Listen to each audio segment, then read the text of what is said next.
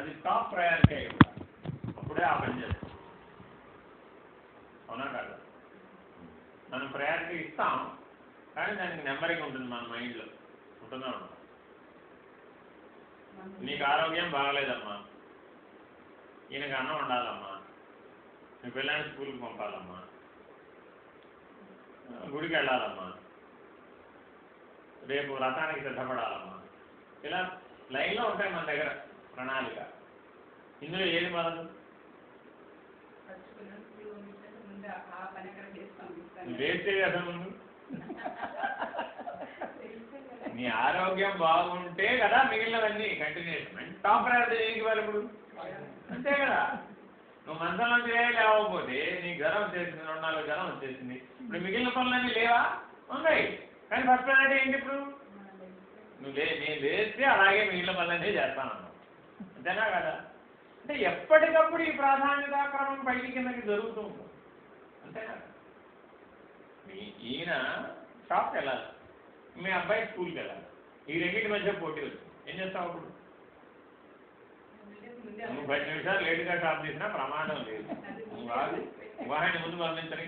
ఎందుకని? కాదు, ఆయన కంటే ఈయనకి జ్ఞానం ఎక్కువ ఉంది. ఈయన మేనేజ్ చేసుకోవాలి. అతడికి జ్ఞానం లేదు, మేనేజ్ చేసుకోలేదు. ఎందుకు పిల్లవాడి ప్రయారిటీ అంటే అందుకు ప్రయారిటీ. వాడికి ఆ మేనేజింగ్ ఎబిలిటీ లేదు. కొద్దిగా తేడా వచ్చినా చదువుకోలేడు వాడు. ఈయనకి జ్ఞానం ఉంది, ఈయన కొద్దిగా తేడాలు వచ్చినా చదువువాడు చేసుకోవాలి. అంతేనా కదా? అందుకని తల్లి ఏం చేసింది? వాడు కొద్దిగా నీకంటే ముందు ప్రయారిటీ వాడు, వాడికి టిక్ పెట్టుకోండి. అంతేనా? ఇట్లా మన జీవితంలో మనం ప్రాధాన్యతా క్రమాలని మనం నిర్ణయించుకుంటున్నామా లేదా? అన్నారు. అట్లా నువ్వు మనిషి వైపు పుట్టినందుకు నీ జీవిత లక్ష్యం ఏమిటి అన్న ప్రశ్న మనం సమాధానం చెప్పుకోవాల్సిన అగత్యం ఉందా లేదా? ఉందా మన దగ్గర సమాధానం? అది వేదాంతం అడిగే మొదటి ప్రశ్న.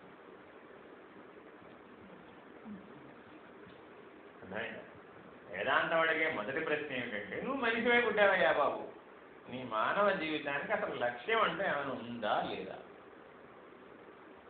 అందరు మానవులు అడుగుతున్నది కామన్ క్వశ్చన్ అనమాట.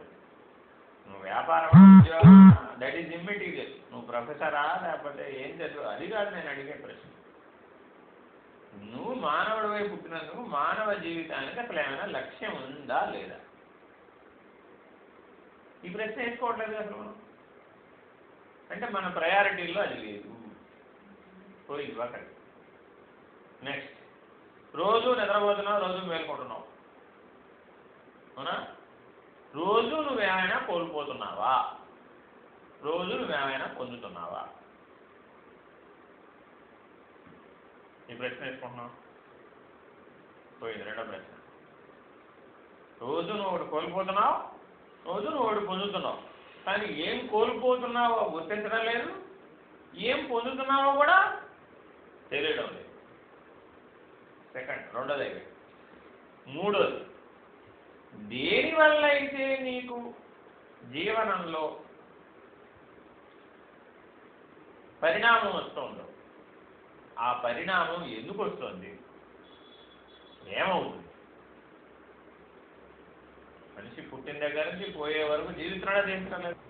ఆ జీవనంలో మనిషి పరిణామం చెందుతున్నాడా చెందడం లేదా? ఎందుకు పరిణామం చెందుతున్నాడు? ఆన్సర్ లేదు. ఉందా మన దగ్గర? ఎందుకు పరిణామం చెందుతున్నాను నేను? ఏ దిశగా మారుతున్నాను? మారుతున్నామా మారటం లేదా? మారుతున్నాను ప్రతివాడు ఒప్పుకుంటాడు. అవునా కదా? పుట్టినప్పటి నుంచి ఇప్పటి వరకు మారావా మారలేదా? మారావు. ఏ దిశగా మారావు? మూడో ప్రశ్న, మన దగ్గర సమాధానం లేదు. ఫినిష్. నాలుగో ప్రశ్న చాలా ముఖ్యమైన ప్రశ్న అండి. మెరుగైన జీవనం మానవుడి యొక్క దేనికోసం పోరాడుతున్నాడు? మెరుగైన జీవనం. అంటే నువ్వు ఎన్నన్నా చెప్పు, ఈ మెరుగైన జీవనం అనే దాంట్లోకే వచ్చేస్తాయి మొత్తం అన్నీ.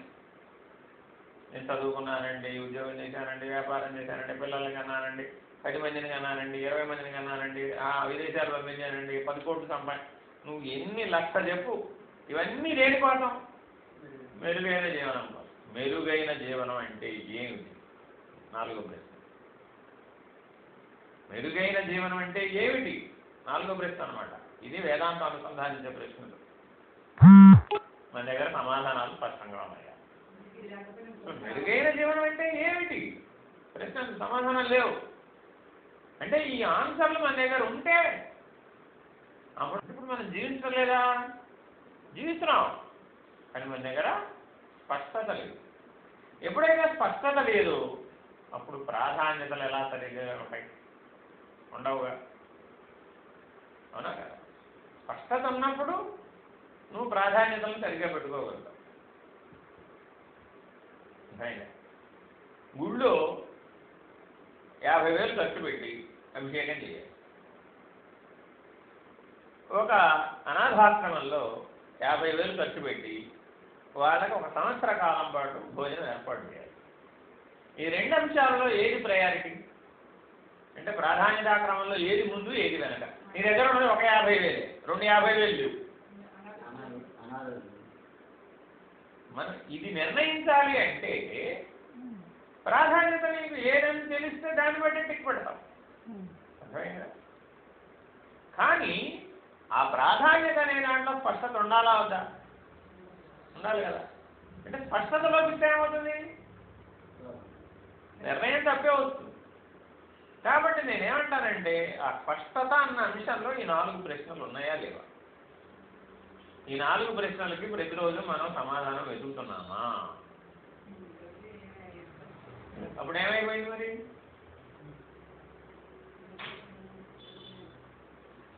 అల్టిమేట్గా ఒక 10 ఏళ్ల తర్వాత వెనక్కి తిరిగి చూస్తున్నాం. ఎందుకు ఇట్లా అయిపోయింది అనుకున్నావు? అదే ఈ 4 ప్రశ్నల్ని నువ్వు రోజు అనుసంధానం చేసుకో, అప్పుడు రాదా మిగిలిన జీవనం? మొదటి ప్రశ్న ఏంటి?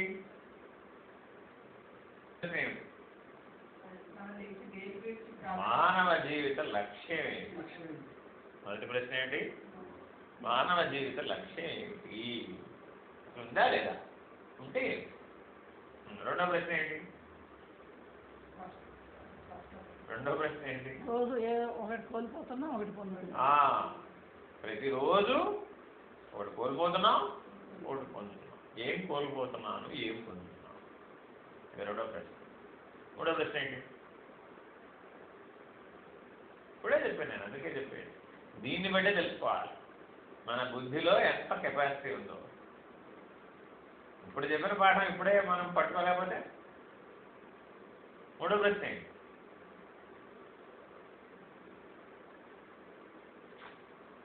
ప్రతి పుట్టిన ప్రకారం మార్పు చెందుతున్నారు.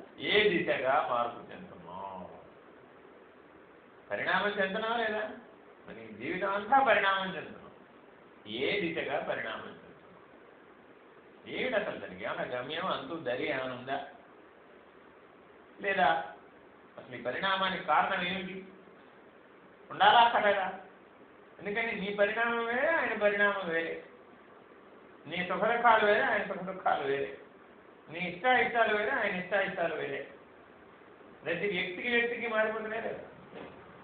ఇదంతా పరిణామంలో భాగమే కదా, అవునా కదా? మరి ఈ పరిణామానికి కారణం ఏమిటి అసలు? పరిణామం ఏ దిశగా పరిణామం చెందుతున్నాం? ఈ ప్రశ్నలు వేసుకోవాలి. ఈ మూడో ప్రశ్న. నాలుగో ప్రశ్న, మెరుగైన జీవనం అంటే ఏమిటి? మెరుగైన జీవనం అంటే ఏమిటో తెలియాలి. అప్పుడు దానికోసం కృషి చేస్తాం. అంతేనా? ఐదో ప్రశ్న. 4 చెప్పా, ఐదో చెప్పు. ఇప్పుడు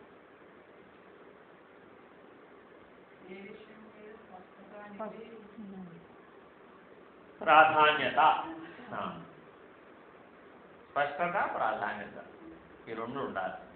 అప్పుడే నువ్వు ఏ దిశగా అయినా సరే సాధించగలుగుతావు. సాధకుడు అవ్వాలి అంటే మానవులలో 4 తరగతులు ఉంటాయి. ఒకళ్ళు ఇన్ జనరల్గా జీవిస్తారు. ఇన్ జనరల్ అంటే వాళ్ళకి ఈ ప్రశ్నలతో ఏం పనిలే. అసలు ఈ ప్రశ్నలతో ఏం పనిలే. ఈ ప్రశ్న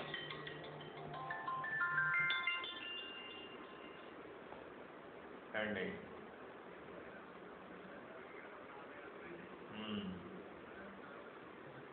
అవును చెప్పారు కదా.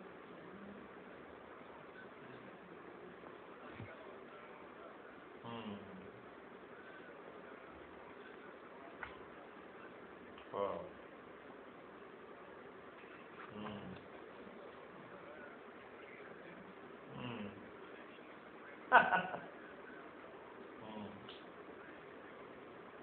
ఎవరు తాళాలు వేస్తే ఎవరు ఎత్తుకుపోతారు ఇల్లు? అర్థం ఉందండి ఇంకేమన్నా.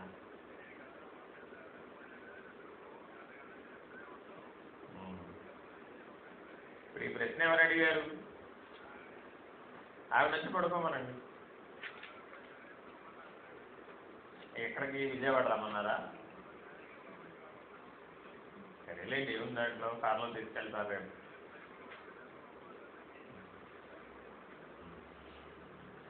తాళం వేసి మధ్య మధ్యలో లేచి చూస్తుండండి, తాళం సరిగ్గా ఉంటుంది.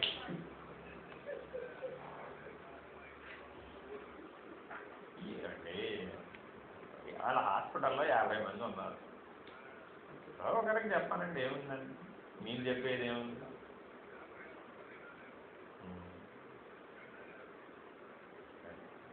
ఆవిడ అడిగే ప్రశ్నలకు మీరు డైరెక్ట్గా ఆన్సర్ చెప్పమాట. ఏదో మాట్లాడుతూ ఉంటారు.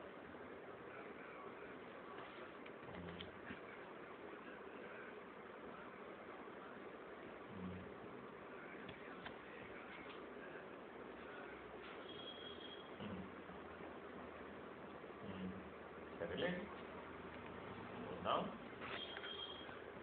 కుటుంబ నిర్ణయాలలో మీరు ఎక్కువ జోక్యం చేసుకోమాట. ఏమంటే they have got sufficient capacity.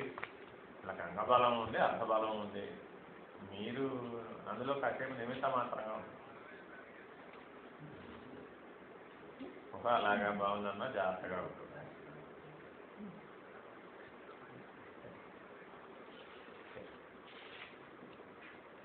సరే, అలాగే మీరు ఆరోగ్యం జాగ్రత్త.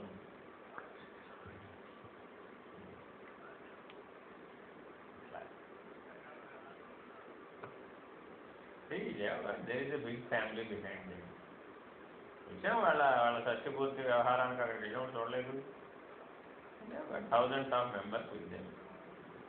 మనం అందదా అంటే మనకు పరిగెట్టేవాడు ఎవరు లేడు. వాళ్ళ సంగతి వేరు, మన సంగతి వేరు. వాళ్ళ గురించి మనం పెద్దగా వరీ కావాల్సినంత అంశం ఏంటి. అలా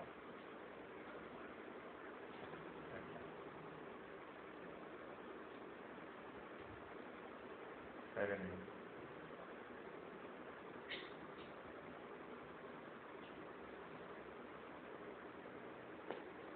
అదే అండి, అర్థమైందండి. పెద్ద పెద్ద అంశాల గురించి, అంటే విశేషమైన విజ్ఞానాన్ని పొందడానికి మనం ప్రయత్నం చేసినప్పుడు మన రోజువారీ జీవితంలో అంశాలప్పుడు చిన్నవైపోతుంది. మనం ఎప్పుడైతే విశేషమైన విజ్ఞానాన్ని సముపార్జించే విషయంలో మనం ప్రయత్నం చేయమో, గడప కూడా ఎవరెస్ట్ పర్వతంలాగా.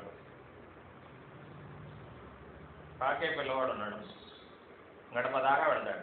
ఏం చేస్తాడు?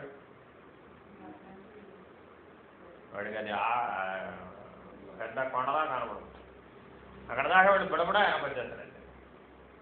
అంతేనా? నడిచే పిల్లాడికి అంతేనా? మనం కూడా అంతే. ఇప్పుడు మనం ఏవైతే మన జీవితంలో కనబడుతున్నాయో, పెద్ద పెద్ద అంశాలను మనం అనుకుని సుదీర్ఘంగా చర్చలు చేస్తున్నామో, ఇవన్నీ ఒక విశేషమైన విజ్ఞాన పరిధిలో చూస్తే పెద్ద చిన్నవి. అంతేనా? అంటే ఎక్కడో దృష్టి దోషం ఉందన్నమాట, వేరే అంతకుమించి ఏమీ లేదు. అనంత విషయం అమ్మా నీ ఇల్లు అమ్మా. అంతేనా? అనంత విశ్వాన్ని సృష్టించినటువంటి దైవము ఆ సృష్టి యొక్క పోషణ, భారం, దాని లయం, సృష్టి స్థితి లయాలని నావి అని చెప్తాను. అంతేనా? వేదం చెప్తుంది. ఏం చెప్తాను? ఈశ్వరుడు ఒకడు ఉన్నాడయ్యా, ఆ ఈశ్వరుడు అనంతంగా అనే ఈ సృష్టిని సృష్టించాడు. ఆయనే సృష్టి స్థితి లయ కారకుడు. ఆయన ఎక్కడన్నా కనబడుతున్నాడా? ఉంటేగా కనబడడానికి అంటాం. ఉన్నాడన్నా లేడన్నా ఇప్పుడు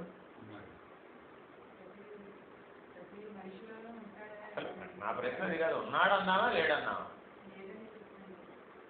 కళ్ళ కనపడలేదు కాబట్టి లేడనంటే అంటే కళ్ళకు కనపడనివన్నీ లేనివేనా?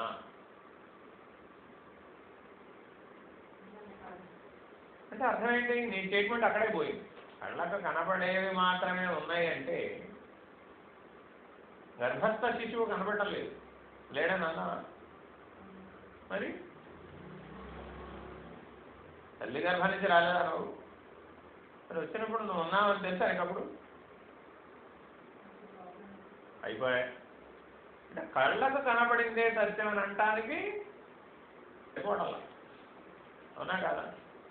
ఈ పంచభూతాల నిండా అనేక రకాలైనటువంటి శక్తి రూపాలు ఉన్నాయమ్మా.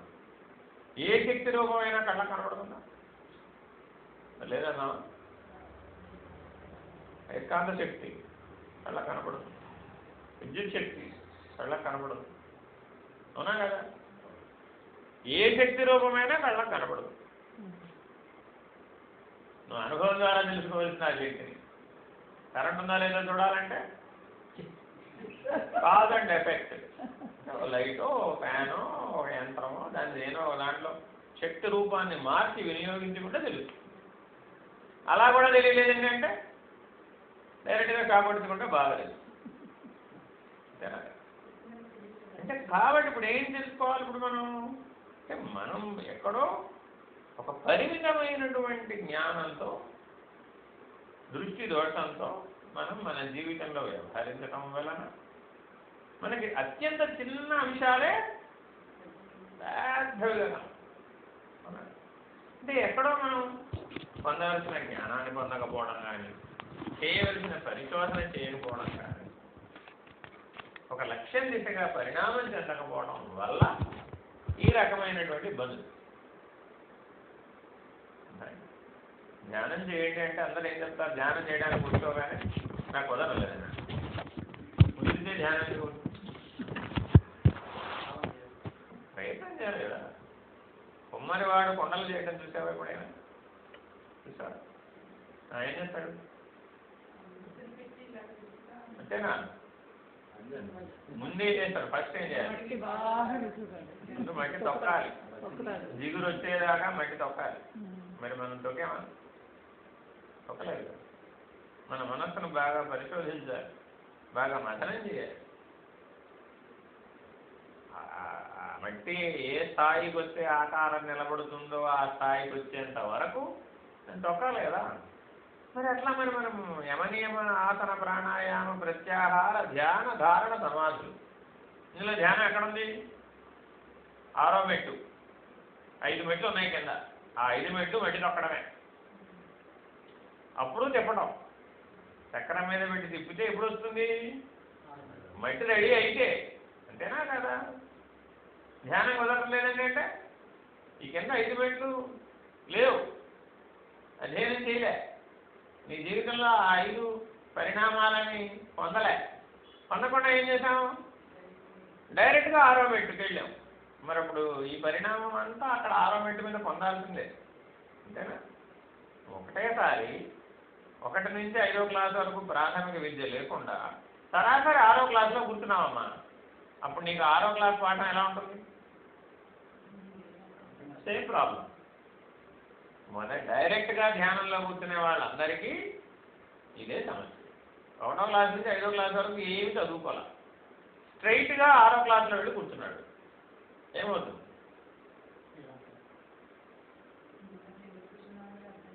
అంతేనా? ఒకసారి ఊహించుకోండి. ఇట్లా ఇట్లా ఇట్లా చదువుదాం అనుకున్న వాళ్ళకి వాళ్ళ జీవితంలో చదువు వస్తే ఎప్పటికైనా నువ్వు 10 ఏళ్ళు కాదు 20 ఏళ్ళు 6వ క్లాస్లోనే ఉన్నావు. వస్తుందా? 6వ క్లాస్ పాస్ అవుతాడా వీడు? వాడు 6వ క్లాస్లో ఉన్నా మ్యాథ్స్ సార్ ఎక్కడ చెప్పాలి ఇప్పుడు మళ్ళీ పాఠం? మళ్ళీ 1వ క్లాస్ నుంచే చెప్పాలి. ఎందుకని? వాడికి అక్షర జ్ఞానమే లేకపోతే 6వ క్లాస్ ఎట్లా వస్తుందా? అందుకని ఇప్పుడు ఏం చేయాలి? మళ్ళా పేరుకి 6వ క్లాసే కానీ పాఠం మాత్రం 1వ క్లాస్ నుంచి చెప్పాలి. అంతేనా? నువ్వు అల్టిమేట్గా 6వ క్లాస్ పాస్ అయ్యేంత వరకు 6వ క్లాస్లోనే ఉంటావు. ఇప్పుడు డైరెక్ట్గా ధ్యానం చేస్తానన్న వాళ్ళందరికీ ఇదే సమస్య, వేరే ఇంకేం లేదు. అండి మీకు నేనేమంటున్నానంటే, ఇప్పుడు నాలాగా చెప్పాను అనుకోండి, బాబు నువ్వు ఇలాగే రావాలి నాయనా అనుకోండి, నువ్వు ఆ స్కూల్కే రావడం మానేస్తున్నావు. సరే నువ్వు ఎట్టబట్ట స్కూల్కి వచ్చావు కదా, సరే పోనీ పట్టని, 5 ఏళ్ళు పడితే పడుతుంది, 6 ఏళ్ళు పడితే పడుతుంది, 10 ఏళ్ళు పడితే పడుతుంది, ఓ జీవితం పడితే పడుతుంది, పట్టని. అసలు స్కూల్ కంటే వచ్చాడుగా ముందు. అసలు విద్య లేకపోవడం కంటే స్కూల్కి వస్తున్నాడుగా. అటెండెన్స్ని బట్టి పాస్ చేసే విధానం అనమాట. వాడికి విద్యను బట్టి పాస్ చేయడం కాదు. మీకు పరీక్షలో మార్కులు రావక్కర్లా, 100% అటెండెన్స్ ఉంటే పూర్వం ప్రమోట్ చేసేసేవాడు. చివరికి 10వ క్లాస్ అప్పుడు ఎట్లా రాస్తావు? రాయగడం వీలవుతుందా? కాబట్టి ఇట్లా పనికిరాదు. ఇవన్నీ కూడా వేదాంత విద్యలన్నీ కూడా మనసు కుదిర్చే మార్గాలు. భౌతికమైన పదార్థం మీదేం ప్రభావితం కావు, కానీ నీ మనసు మీద ప్రభావితం అవుతాయి. నేను అక్కడ సంస్కరిస్తాయి, ఎక్కడ బాగు చేస్తాయంటే అక్కడ బాగు చేస్తాయి, లోపల బాగు చేస్తాయి. అక్కడ బాగుపడకుండా మరి నువ్వు ఉత్తముడు అయ్యే అవకాశం ఉందా? లేదు. నీ పిల్లలు వాళ్ళ పిల్లలు వాళ్ళు నీ దగ్గర నుంచేగా నేర్చుకోవాల్సింది, అంతేనా? నీతో పాటు కలిసి జీవిస్తూ వాళ్ళు 16 సంవత్సరాలు నీ దగ్గర నుంచి నేర్చుకుంటారు. 16 సంవత్సరాలు నువ్వు నేర్పేది పావల, సమాజం నుంచి నేర్చుకునేది 30 పావల. 16 తర్వాత 16 వరకు నీది 30 పావల, బయటది పావల. 8 ఏళ్ల వరకు నువ్వు 90, బయటది 10. అంటే 8 ఏళ్ల వరకు నీకు బాగా ఛాన్స్ ఉంది నేర్పడానికి. 8 నుంచి 16కి వచ్చేప్పటికి తగ్గింది, 16 తర్వాత ఇంకా తగ్గిపోతుంది. ఇది మన జీవిత క్రమం. మనం కూడా అట్లాగే పెరిగాక మరి మనం మన తాతలు తండ్రుల దగ్గర నుంచి మనం జీవించిన పొందిన విధానం ఏముందో మన తర్వాత తరాలకి అలా ఏమైనా మనం ఏమైనా చెప్తున్నావా? మరి అది దోషం కాదా? అది మాలిన్యం కాదా? అది తప్పు కాదా? అది అధర్మం కాదా? అన్యాయం కాదా? నీ తర్వాత తరాలు అజ్ఞానంతో వ్యవహరించాయని చెప్పడానికి కాదు కదా. అది మెరుగైన జీవనం అవుతుందా? అప్పుడు ఏమని చెప్పడం?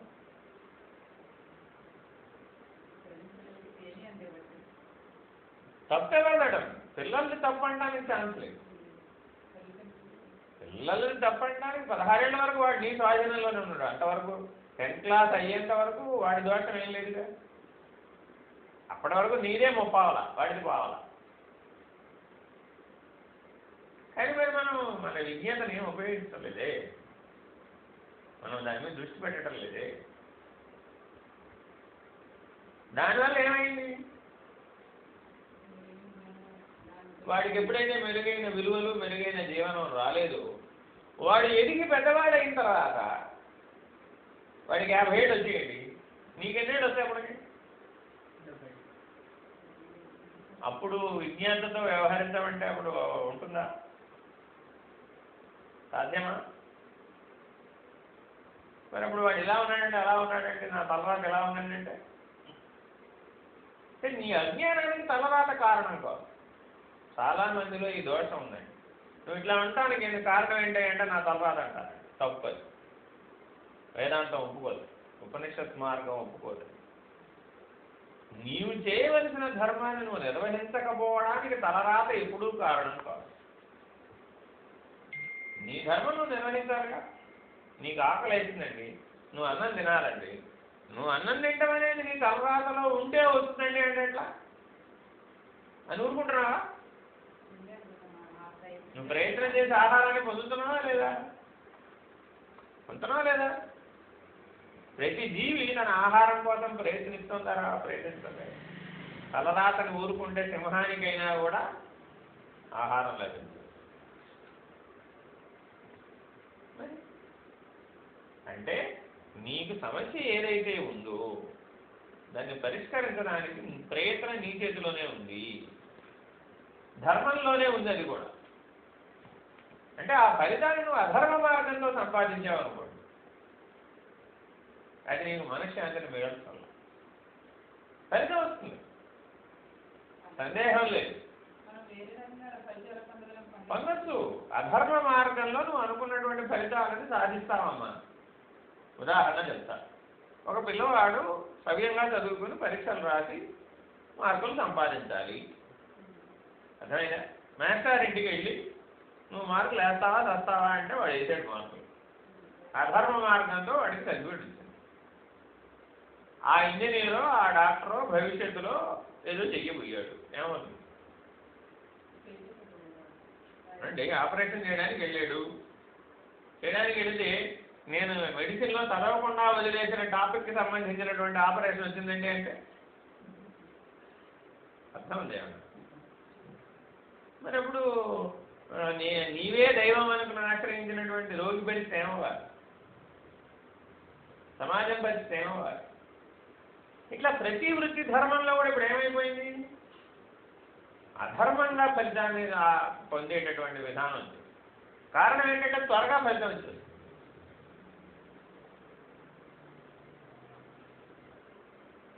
అధర్మంలో ఏమవుతుందంటే తొందరగా ఫలితం వచ్చినట్టు కనబడుతుంది, కానీ జీవితకాలం మనశ్శాంతిలో దానికి ఏం చేస్తావు? అప్పుడేం చేయలేవు. అవునా? డబ్బు సంపాదించాలండి, ధర్మ మార్గంలో సంపాదిస్తే డబ్బుతో పాటు నీకు మనశ్శాంతి కూడా ఉంటుంది. అదే అధర్మ మార్గంలో కూడా డబ్బు సంపాదించవచ్చు, నీకేముండదు, అదొకటే ఉండదు. అంతే, మిగిలినవన్నీ ఉంటాయి. ఇప్పుడు అందరి దగ్గర ఏం లేవని అడిగితే అమ్మ నీకు సమస్య ఏంటమ్మా అంటే ఏం చెప్తున్నా? అరే నీకు అన్నీ ఉన్నాయా లేవా? ఇల్లు ఉంది, డబ్బు ఉంది, సంసారం ఉంది, విద్య ఉంది. ఇప్పుడు ఏం చెప్పా? అన్నీ ఉన్నాయి చెప్పడానికి పడడం లేదని చెప్పలేమమ్మా.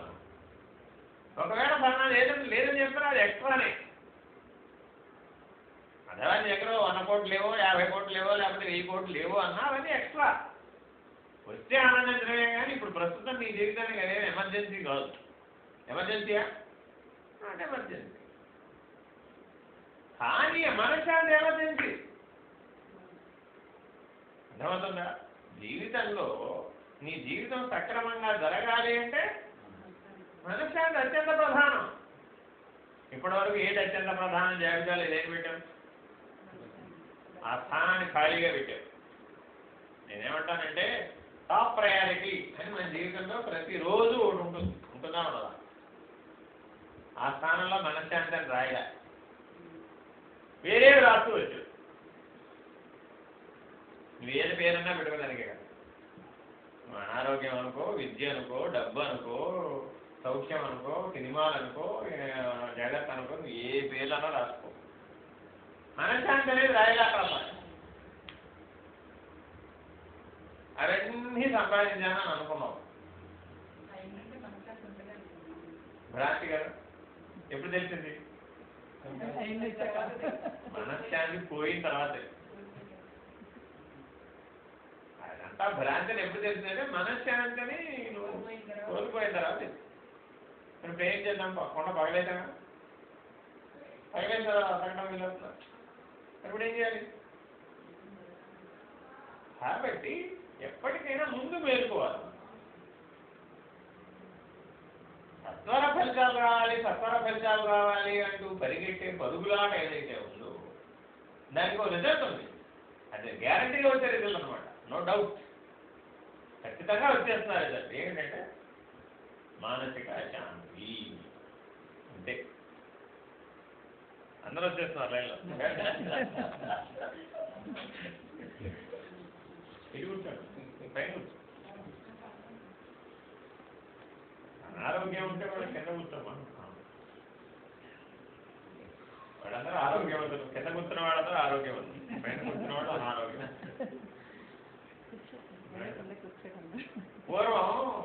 నియమం ఉండేది తెలుసా మీకు ఎవరికైనా? 70 ఏళ్ళు వచ్చే వరకు నేల మీద కూర్చోవాలని నియమం ఉండేది. రోజులో వీలైనన్ని సార్లు కింద కూర్చొని వేస్తూ ఉండేవాడు. ఏ పనికైనా సరే కూర్చోవాలి అంటే ఎక్కడ కూర్చోవాలంటే కుర్చీ లేవు అప్పట్లో వాళ్ళకి. స్తోమత లేక కాదు, స్తోమత లేక కాదు, అది ఒక నియమం అన్నమాట, ఆరోగ్య నియమం. ఇప్పుడేం చేసాం?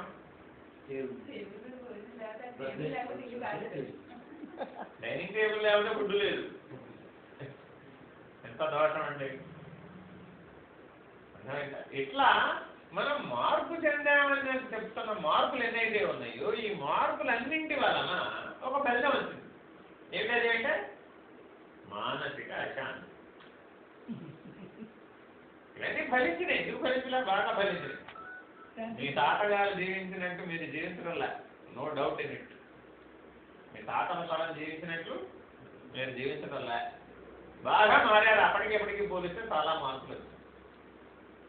వాళ్ళందరూ మానసికంగా ప్రశాంతంగా జీవించారు. ఇప్పుడు మనమందరం మానసికంగా అశాంతితో జీవిస్తాం. అంటే ప్రాధాన్యతలలో మొదటి ప్రాధాన్యత మానసిక ప్రశాంతత. మనం తీసుకుపోయి ఎక్కడ పెట్టామో తెలియదు అసలు. మన లిస్టులో ఎక్కడుందో తెలియదు. ఇప్పుడు వెతకాల్సి వస్తామా రావట్లేదా? అంటే ఇప్పటికైనా మేలుకోండి. నేను చెప్పేది అది. గొప్ప మునిగిపోయింది ఏమి లేదు. ఇప్పటికైనా దాన్ని ముందుకు ఈ పరుగెట్టినా ఈ పరుగుకి ఏమో అంతు ధరి లేదు. అర్థమైందా? ఈ పరుగుకి ఎక్కడ అంతు ధరి ఉండదండి. కానీ ఎండ్ రిజల్ట్ మాత్రం నువ్వు అశాంతి అనే దగ్గర ఎండ్ అవ్వకూడదు. అయితే ఏంటంటే వేదన మిగులుతుంది. ఆ అశాంతి వల్ల వేదన వస్తుంది. ఎంత వేదన అంటే చెప్పుకోలేవు. చూడండి మీరు కావాలంటే మానసికమైనటువంటి వ్యాధులతో బాధపడేటటువంటి పేషెంట్ల దగ్గరికి మీరు వెళితే వాళ్ళ జీవితం గురించి మీరు వినండి. తెలుసా మీకు? ఎప్పుడైనా వెళ్ళండి, కౌన్సిలింగ్ సెంటర్లు ఉంటాయి. ఆ కౌన్సిలింగ్ సెంటర్లో ముందు పేషెంట్ మాట్లాడమంటారు. డాక్టర్ ఏం చెప్పడు. డాక్టర్ అని చెప్పాలంటే వాడు ఏమన్నా వాడు తెలియాలి కదా నీ గురించి, వినాలన్నమాట. వాడు వారం రోజులు వాడు చెప్తాడు వాడి జీవితం గురించి. వాడు ఎక్కడెక్కడ ఆ వేదనలు పోగు చేసుకున్నాడో ఆ వేదనలన్నీ వ్యక్తం చేయాలి, చెప్పాలి వాడు. మరి వారం రోజుల పాటు చెప్పినా ఆ వేదనలు తరగలే, ఇంకా వస్తూనే ఉంటాయి, చెప్తూనే ఉంటాయి. ఎప్పుడన్నా ట్రై చేశారా మీరు? ట్రై చేయండి. మనం కూడా అదేనండి. మనం ఏంటంటే కాకపోతే మనం అంత ఇంబ్యాలెన్స్ స్టేజ్కి వెళ్ళాల. మనకు కూడా అదే సమస్యలు ఉన్నాయి, కానీ మరీ అంత ఇంబ్యాలెన్స్ స్టేజ్కి వెళ్ళాల, అంతే తేడా. అది కొద్దిగా బరువు పడింది అనుకో, ఇటు నడిచే పడి అటు డొల్లడానికి పెద్ద టైం ఏం పడదు. కాబట్టి మనసు అనేది చాలా ఉత్తమమైన పని ఉంది. నీకు ఇవ్వబడినటువంటి వరం, శాపం కాదు. కానీ ఆ ఉత్తమమైన పనిముట్టుని ఎట్లా వాడాలో ఆ జ్ఞానం లేదు. కంటిలో ఆపరేషన్ చేసే కత్తి ఉంటున్నాం, దాన్ని ఎంత జాగ్రత్తగా పెట్టాలి. ఎందుకని? అలాంటిది మన మనస్సు. దాన్ని తెచ్చి ఇప్పుడు ఏం చేసాము? బీరకాయలు కానీ పెట్టాము. ఏమైందా? మరి కంట్లో ఆపరేషన్ చేయడానికి పనికిరాలుగా పడాలి. ఇది వచ్చిన సమస్య. మన సరే అల్టిమేట్గా దేర్ ఇస్ నో డౌట్. నువ్వు దేని కొరకు వాడుతున్నావు, ఏ విజ్ఞతతో వాడుతున్నావు, ఏ దృష్టితో వాడుతున్నావు, ఏ ప్రాధాన్యతతో వాడుతున్నావు. మరి ఈ విచారణ ఉండాలో వద్దా? ఈ విచారణ లేకపోతే కాలహరణం టైం అయిపోతుంది. టైం అయిపోయినాక మేలుకున్నానండి అంటే. కాబట్టి నేను అందరికీ చెప్పేది ఒకటే, రోజు లేవగానే మానసిక ప్రశాంతత అతి ముఖ్యం. దాని ముందుకు తెండి ఎప్పటికైనా. ఆ పని చేయాలి, ఈ పని చేయాలి, ఆ పని చేయాలి, ఈ పని చేయాలి, ఆ పని చేయాలి, ఈ పని చేయాలి, అది బద్దలు కొట్టాలి, ఇది బద్దలు కొట్టాలి, ఆ బ్రహ్మాండం బద్దలు కొట్టాలి, ఈ బ్రహ్మాండం బద్దలు కొట్టాలి. బట్ ఎట్లా ఉండి చేయాలి? ప్రశాంతంగా ఉండి చేయాలి. నీ శక్తి అనుసారం చేయాలి. ఇవాళ అందరూ మాట్లాడుతున్న మాటలు ఏమిటి? Stress and strain. అదేమిటి ఒకటో క్లాస్ పిల్లవాడికి కూడా స్ట్రెస్ అండ్ స్ట్రెయిన్.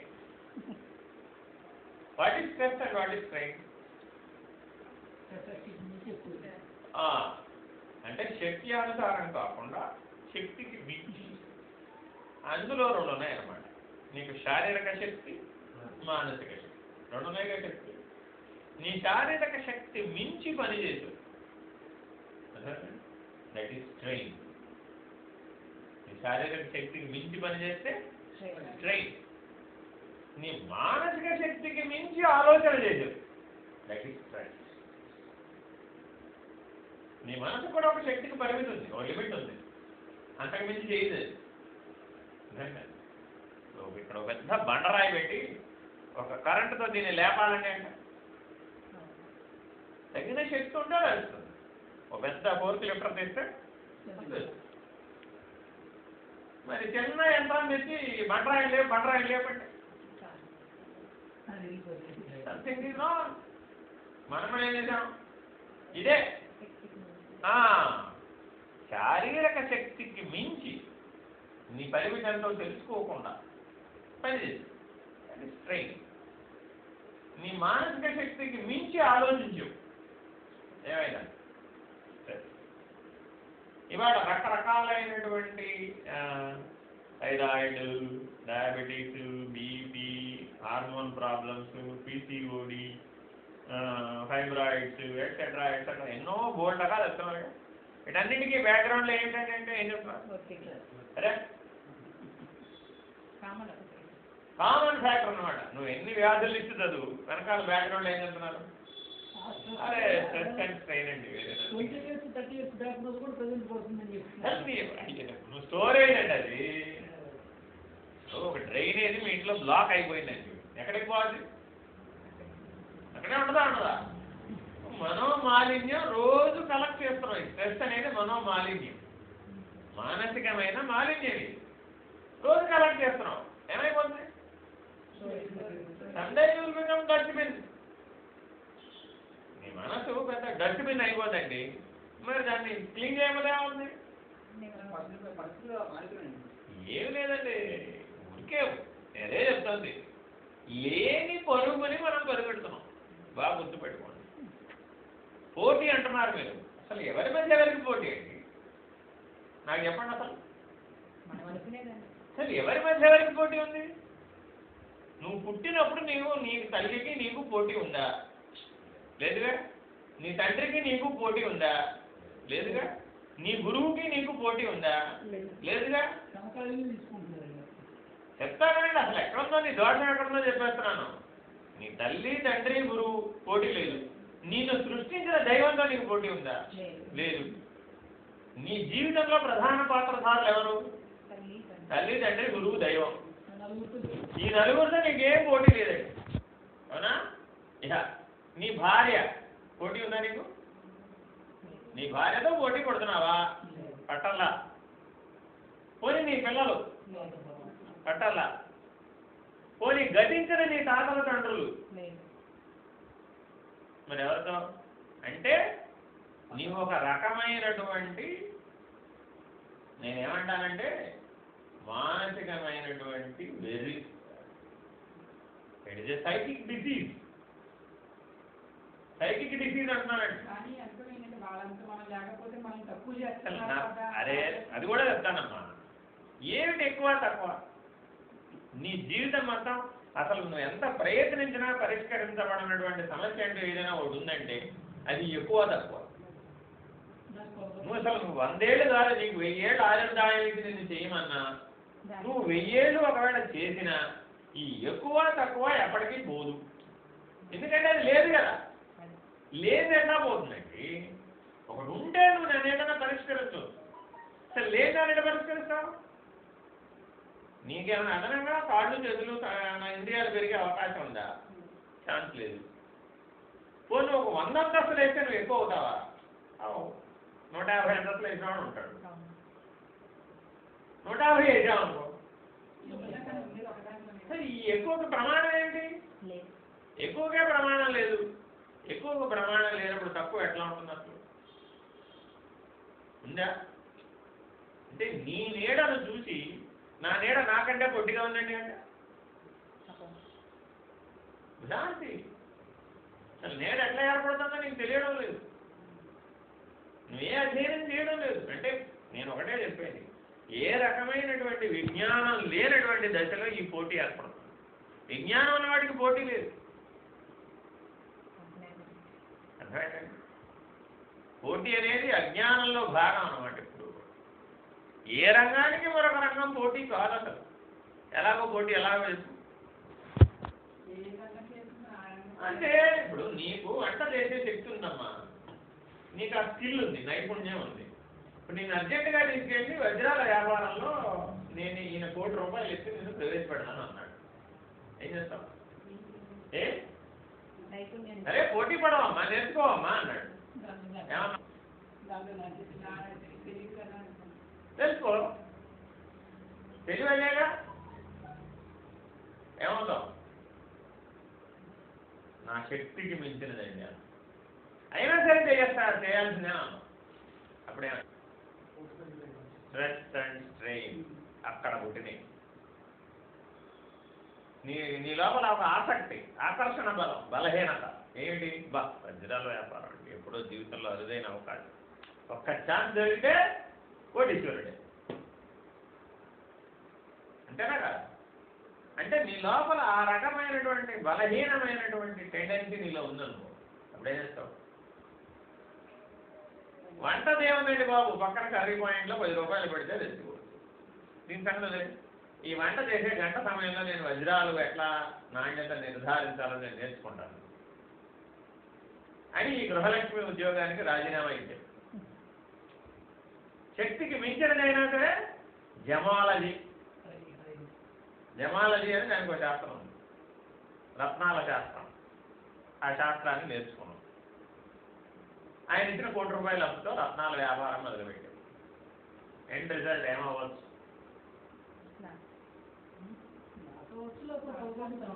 కొండకు వెంటనే కట్టావు తప్పు కదా. అంటే నేనేమంటున్నానంటే ధర్మాన్ని ఎట్లా చూడాలి అసలు? ధర్మం అంటే ఏమిటి? మానవులందరూ ఆచరించదగినది ధర్మం.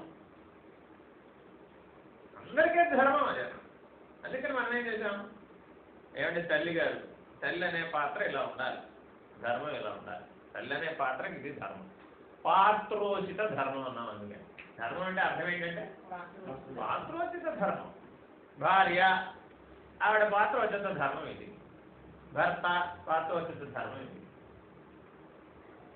వీటన్నింటిలో మనం ఏం చేసాం? అక్కడికక్కడ మూఢత్వాన్ని జోడిస్తూ వెళ్ళాం. భర్త సంపాదించాలి. ఎంత సంపాదించాలి? నాకు సరిపోయినంత అని భార్య, నాకు సరిపోయినంత అని భార్య. ఎంత అయితే సరిపోతుంది అంటే అప్పుడు అక్కడ ఏమైంది? అప్పుడు ఏమైంది? స్ట్రెస్ అండ్ స్ట్రెయిన్ అక్కడే పుట్టింది. అసలు స్ట్రెస్ అండ్ స్ట్రెయిన్ మన శక్తి ఎంతో మనం ఒక నిర్ణయం చేసుకుని పరిగెడితే ఆ గోల్ రీచ్ అయినాక పడిపోకుండా ఉంటాం.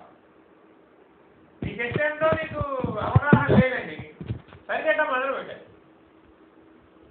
చేరవచ్చు, మధ్యలో పడిపోవచ్చు. అథవా చేరినా కూడా హాస్పిటల్లో చేరేది అదో చేరతాం. ఏమిటి ప్రయోజనం? ఆ సాధించడం వల్ల ఏమిటి ప్రయోజనం?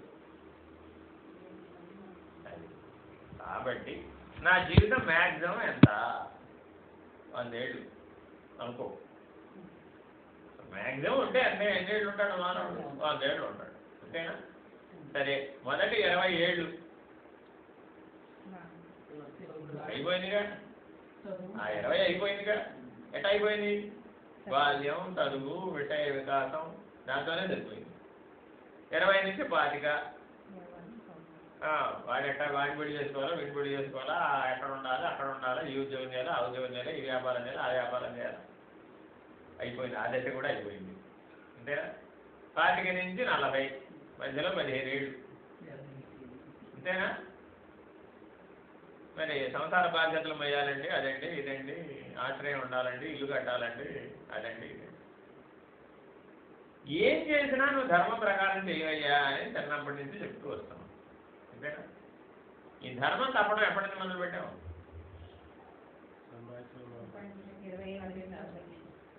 అంతేనా? నీకు స్వేచ్ఛ లభించిన దగ్గర నుంచి, స్వేచ్ఛ అంటే ఎవరికి వచ్చింది ఇప్పుడు? శరీరానికా మనసు? స్వేచ్ఛ శరీరానికా మనసుకా? ఆవిడ చెప్పాలి.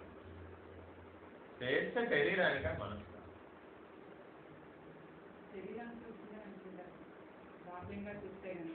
కానీ అక్కడ నువ్వు 20 ఏళ్ళకి 25 ఏళ్ళకి శరీరానికి స్వేచ్ఛ వచ్చింది, తేడా ఏముంది? 20 ఏళ్ళకి ఎట్టా ఉన్నాడు, 25 ఏళ్ళకి కూడా అంతే ఉంటాడు. మహా అయితే వెయిట్ పెరుగుతాడు, అంతే కదా?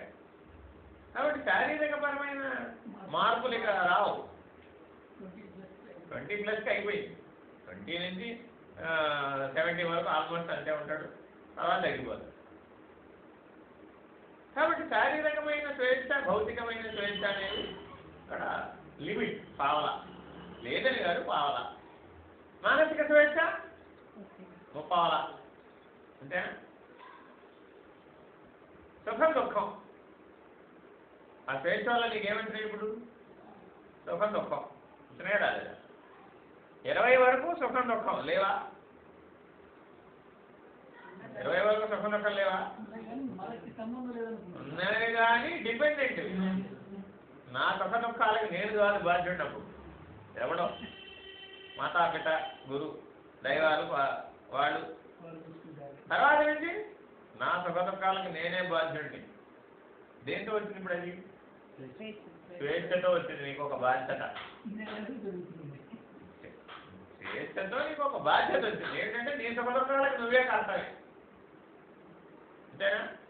నీ సుఖ దుఃఖాలు అసలు లేని చూస్తున్నాయి.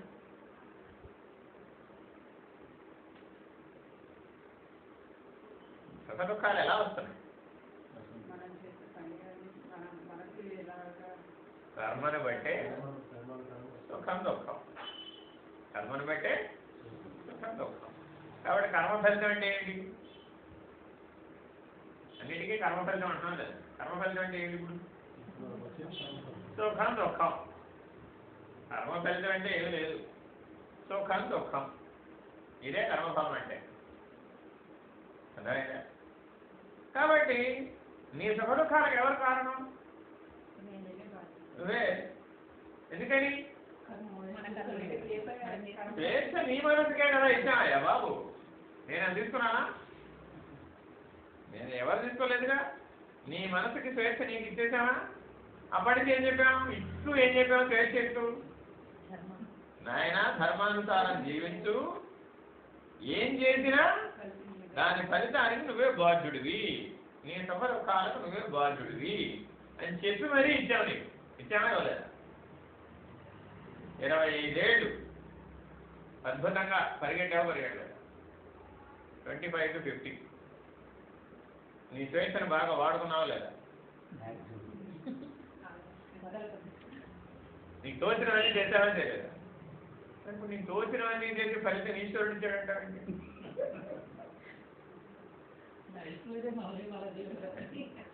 ఇది అర్థం లేని విషయం కాదు. ఇది అనవచిత్యం అనిపించడంలో ఈ ప్రశ్నకి ఈ వర్త క్రమంలో ఆలోచించినప్పుడు తెలుసుకోవాలా.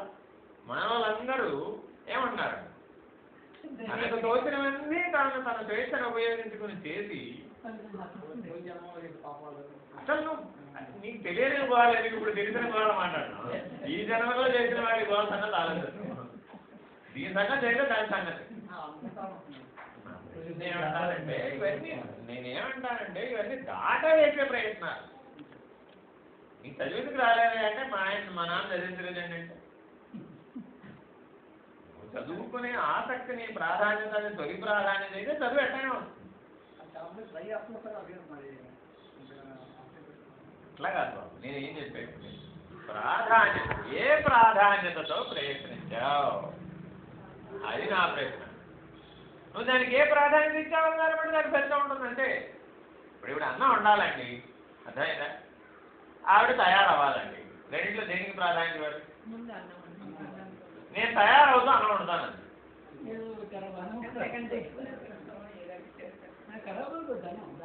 నేను చేయడం వస్తుందండి నాకు, నేను తయారవుతూ అన్నం వండుతానండి.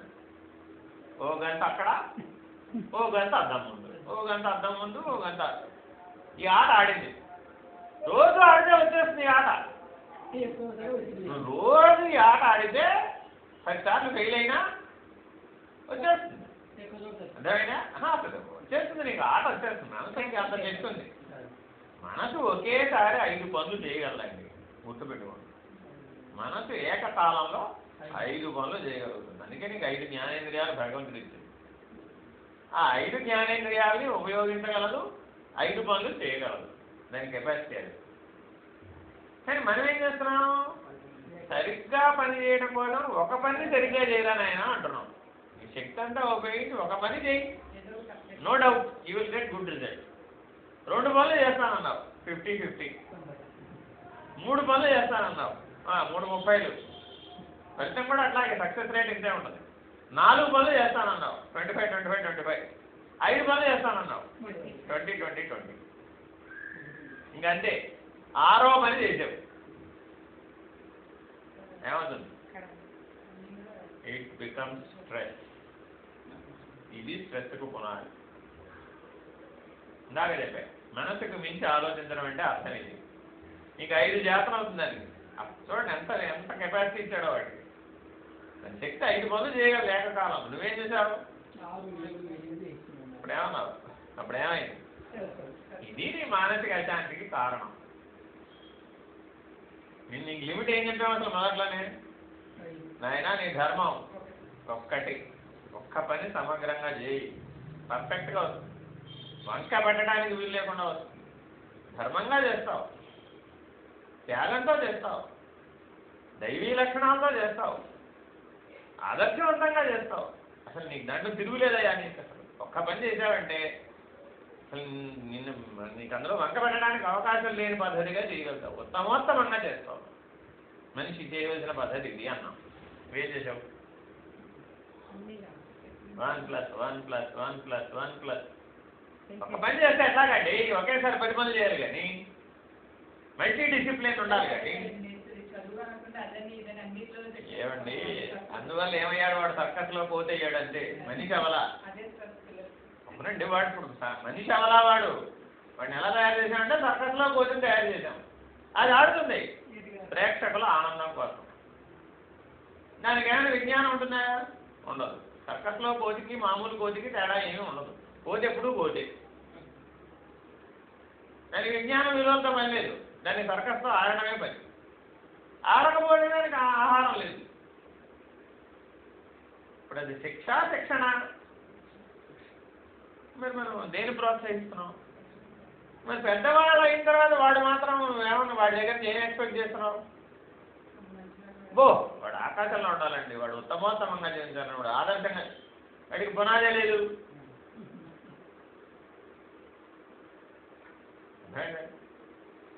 మీ చిన్నప్పుడు మీ హాస్టల్స్ ఉన్నాయా? అసలు హాస్టల్లో పెట్టారంటే ఏమనేవాళ్ళు? ఎవరు లేకపోతే ఏ కారణం చేతో తల్లిదండ్రులను కోల్పోయిన వాళ్ళు, చూసేటటువంటి వాళ్ళు లేకపోతేనో ఒక అనాథ శరణాలయం కింద మాత్రమే ఆ హాస్టల్ తీసుకోవాలి. ఒక్క తరంలో ఎంత మార్పు వచ్చిందండి? ఇప్పుడేం చేస్తున్నాం? అయితే అసలు సగం మంది పిల్లలు ఎవరు ఇళ్లలో లేరు. సగం మంది పిల్లలు ఎప్పుడు ఆ జైల్లోనే. ఆ జైలు వాడి జీవితం వాడికి ఎప్పుడు మొదలవుతుందో వాడికి అమావశాతం మనం చెప్పలేము. అది వాడి కర్మ, మన కర్మ భవిష్యత్తులో కదా తెలిసేది.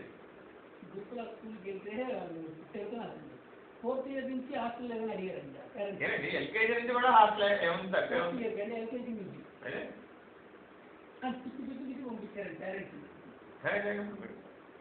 మనం అసలు మన నేను ఇందాక మనకే చెప్పాను, మనం ఈ ప్రశ్నల్ని మనం అనుసంధానించుకోవాలి.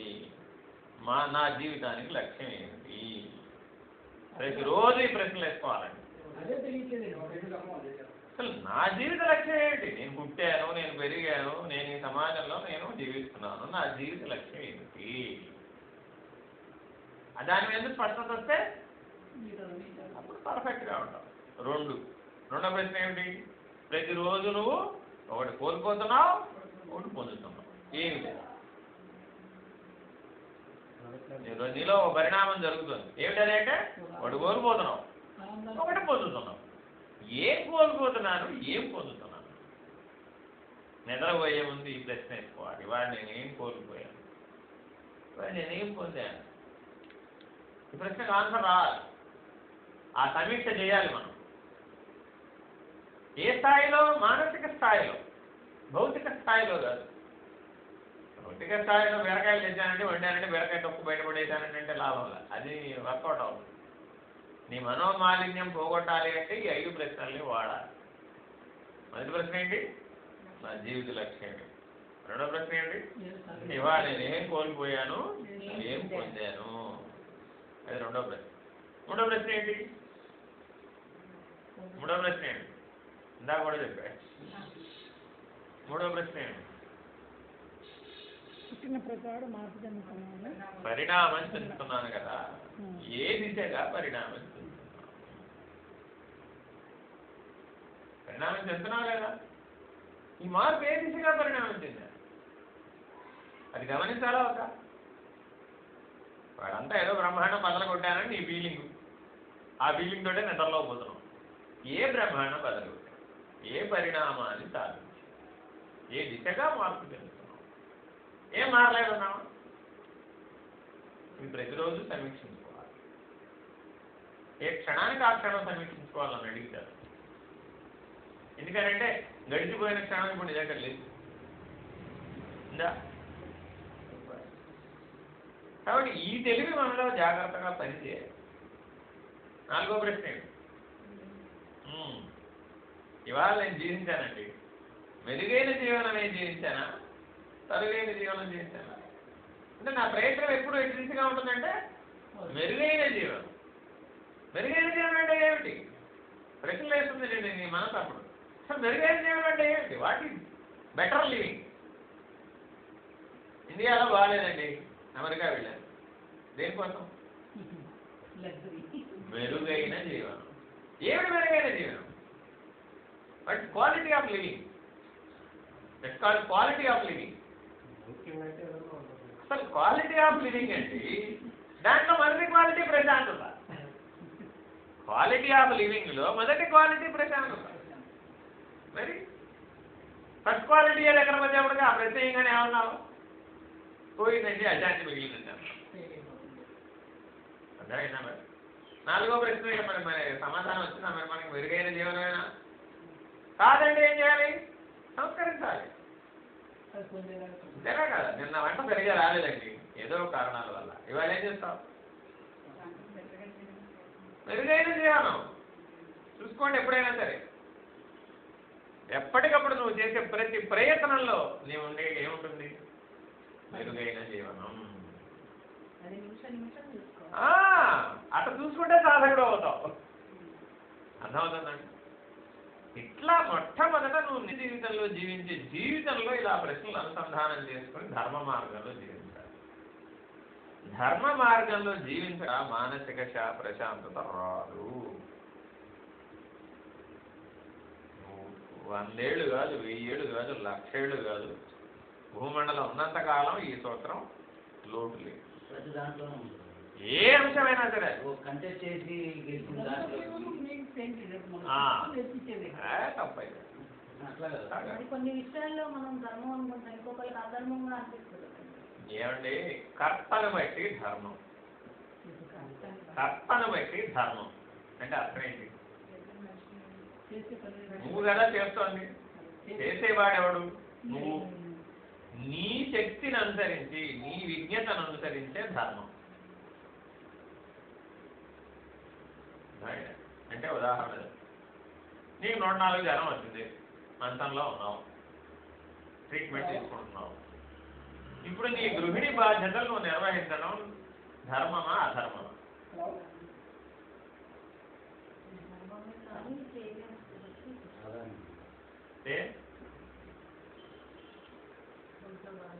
అశక్తత.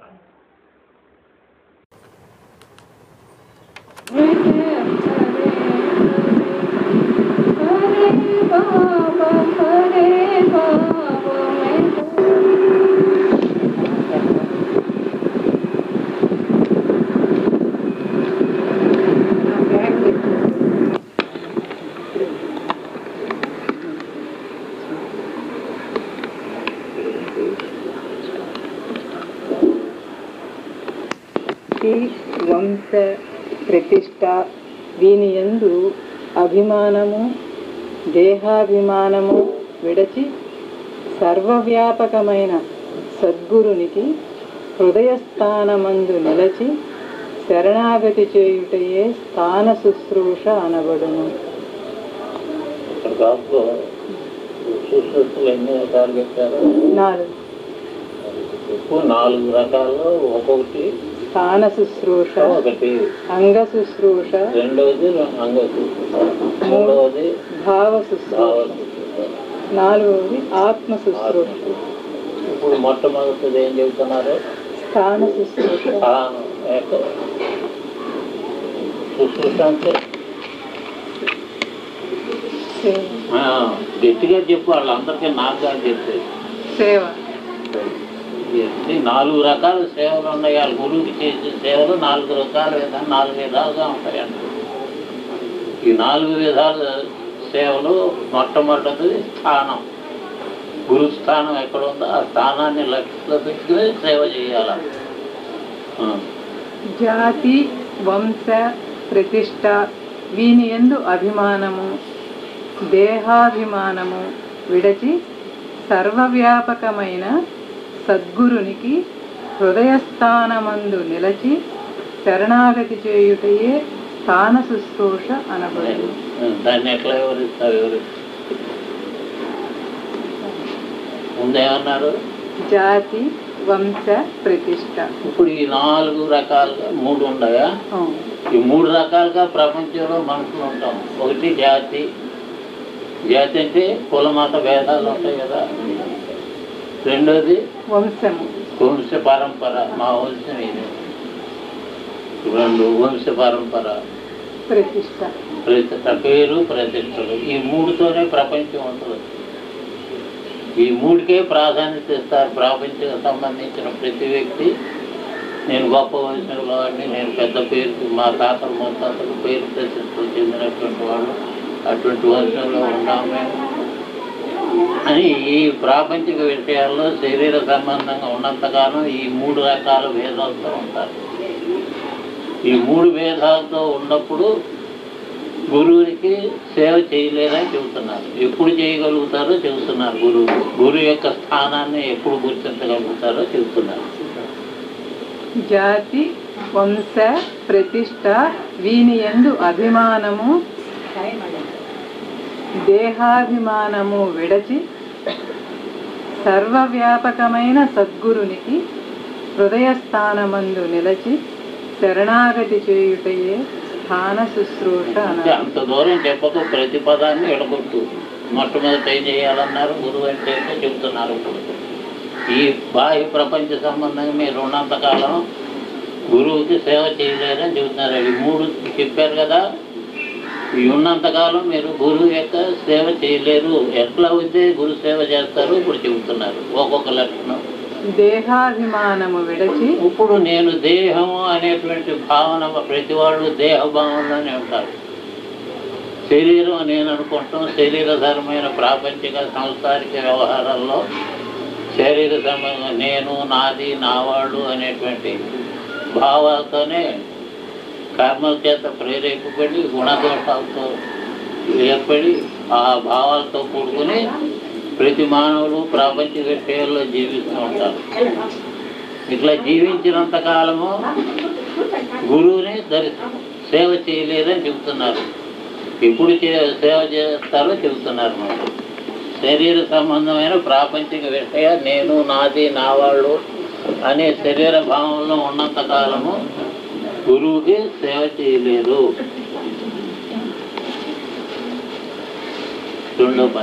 దేహాభిమానము విడిచి సర్వవ్యాపకమైన సద్గురునికి. కనుక ఇప్పుడు నువ్వేం చేయాలి? సద్గురు అంటే ఎట్లా ఉన్నాడో చెబుతున్నారు.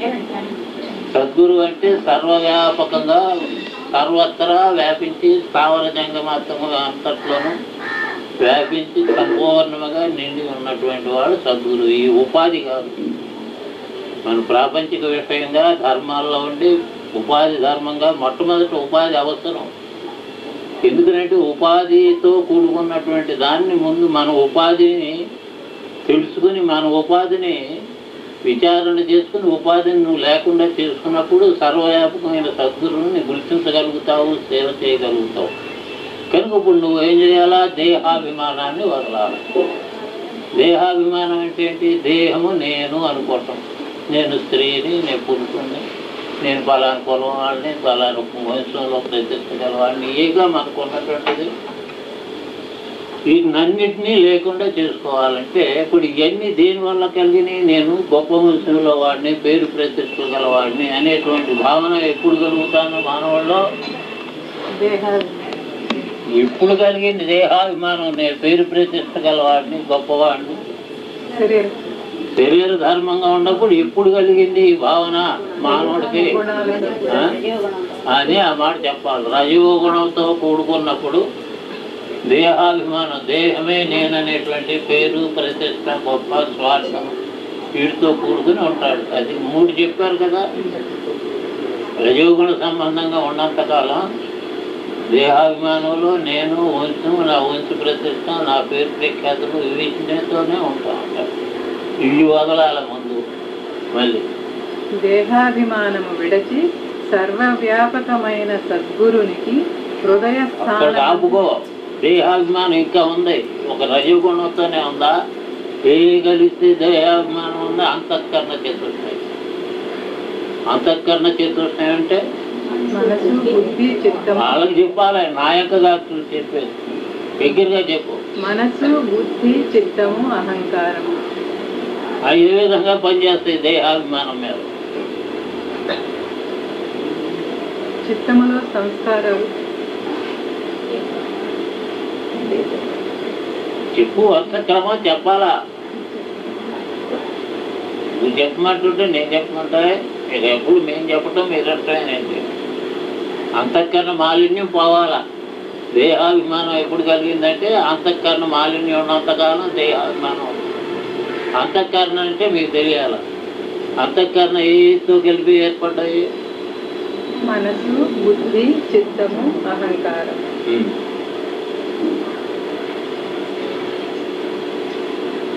చేసే విధానం ఏంటి? మన చిత్తం అంటే ఏంటి, మనస్సు అంటే ఏంటి, బుద్ధి అంటే ఏంటి, అహంకారం అంటే ఏంటి? ఏ కలిసి చిత్తం అంటే ఏంటి? సంస్కారాలు. చెప్పు, దగ్గరగా చెప్పు. చిత్తం అంటే సూక్ష్మంగా మన యొక్క జన్మ పరంపరలో ఉన్నటువంటి సంస్కారాలన్నీ బీజ రూపంలో ఉంటాయి. భూమిలో ఏ విధంగా విత్తనాలు ఉంటాయో ఎప్పటికప్పుడు భూమిని శుభ్రంగా చేస్తూనే ఉంటాం. ఎంత శుభ్రంగా చేసినప్పటికీ కూడా సంవత్సరం పొడుగునా విత్తనాలు మొలుస్తూనే ఉంటాం. మనం ఏం పెట్టాం. మనం పైరు వేస్తే ఆ పైరుని చెడగొట్టడానికి మనం వేయకుండా అనేటువంటి కలుపు మొక్కలు అనేటువంటి విత్తనాలు భూమిలో ఉంటాయి. ఎవరు వేయలేయి.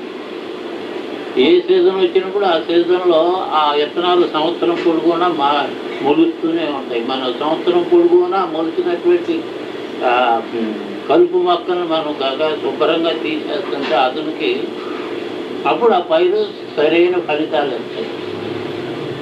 ఆ కలుపు మొక్కలను కనుక మనం గుర్తించకుండా చేసేమనుకో పంటకి నష్టం కలిగేస్తుంది. అట్లాగే మన స్వస్వరూప జ్ఞానమైన ఆత్మ పరిజ్ఞానమైనటువంటి మనం ఆత్మయ్య ఉన్నాం. ఆ ఆత్మయ్య ఉన్నటువంటి దానికి అంతఃకరణ చతుష్టయం అనేటువంటి మాలిన్యంతో కూడుకున్నటువంటి ఏర్పడింది. ఈ మాలిన్యాన్ని ఎట్లా పోగొట్టుకోవాలి, ఎట్లా ఏర్పడింది ఈ మాలిన్యం? చిత్తంలో బీజ రూపంలో ఉన్నటువంటి సంస్కారాలు సూక్ష్మంగా ఏ రోజుకి ఆ రోజు ఉన్నటువంటి ఈ యొక్క సంస్కారితంగా ఏ కర్మ ఉందో ఆ కర్మ ప్రేరేపింపబడుతుంది. ప్రేరేపింపబడి అది ఎక్కడికి వస్తుంది? బుద్ధి పరిధిలోకి వస్తుంది. బుద్ధి పరిధిలోకి వచ్చి మనస్సు పరిధిలోకి మళ్ళీ వస్తుంది. మనోపరిధిలో నుంచి జ్ఞానేంద్రియ, కర్మేంద్రియ, అంతఃకరణ చతుష్టయంతో కూడుకున్నటువంటి వీటిలో జ్ఞానేంద్రియాల్లో ప్రవేశిస్తుంది. జ్ఞానేంద్రియాల నుంచి కర్మేంద్రియాలోకి వస్తుంది. కనుక ఇప్పుడు ఈ అందరూ నిద్రపోయేటప్పుడు అంతా ఒక్కటిగానే ఉంటున్నాం, ఎటువంటి మార్పులు ఉంటుందా మనకి? మెలకు వచ్చినప్పుడు వచ్చేసరికి తరతం భేదాలుగా ఉంటున్నాం. తరతం భేదాలు మరి నిద్రలో లేనటువంటి తరతం భేదం మెలకు కిందకు వచ్చినప్పుడు ఏవో ఏర్పడుతున్నాయి అనేటువంటిది మనం గుర్తుంచుకోగలగాల. కనుక ఈ భేదభావం ఒక విషయం వచ్చినప్పుడు ఒకే విషయాన్ని నలుగురు 4 కోణాల్లో మాట్లాడుతూ ఉంటారు, 4 కోణాలుగా అర్థం చేసుకోగలుగుతారు. విషయం ఒక్కటే, మరి నలుగురికి 4 రకాలుగా ఏర్పాటు కావటానికి ఏంటి కారణం అనేటువంటిది వివరించుకోవాలి. ఎవరు ఏ గుణంలో ఉంటే తమస్సు, రజస్సు, సత్వము ఈ 3 గుణాలు అందరిలోనూ ఉంటాయి. అన్నీ ఒక్కొక్క సంస్కారితంగా ప్రేరేపింపబడినప్పుడు ఒక్కొక్క గుణం ఆధిపత్యంలో ఉంటుంది. తగ్గిన 2 గుణాలు బలహీనతగా ఉంటాయి. ఆధిపత్యంగా ఉన్నటువంటి గుణం చేత ప్రేరేపింపబడ్డప్పుడు ఆ వ్యక్తి అట్లా మాట్లాడతాడు. రజోగుణంగా ఉంటే రజోగుణంగా, అదే విషయం తమస్సుగా మాట్లాడతాడు. అదే విషయం సాత్వికంగా ఉన్నటువంటి సాత్విక సంపన్నంగా మాట్లాడగలుగుతాడు. విషయం ఒక్కటే అయినప్పటికీ కూడా నీలో ఉన్నటువంటి గుణ ప్రేరేపణ ఏది ఆధిపత్యం వహించిందో ఆ ఆధిపత్యం చేత ప్రేరేపించబడి, మనస్సు చేత ప్రేరేపబడి ఆ విధమైన భావన, మాట, కర్మ చేసి కర్మ ఫలితాలను అనుభవిస్తూ సుఖ దుఃఖాలు అనుభవిస్తూ ఉంటాం.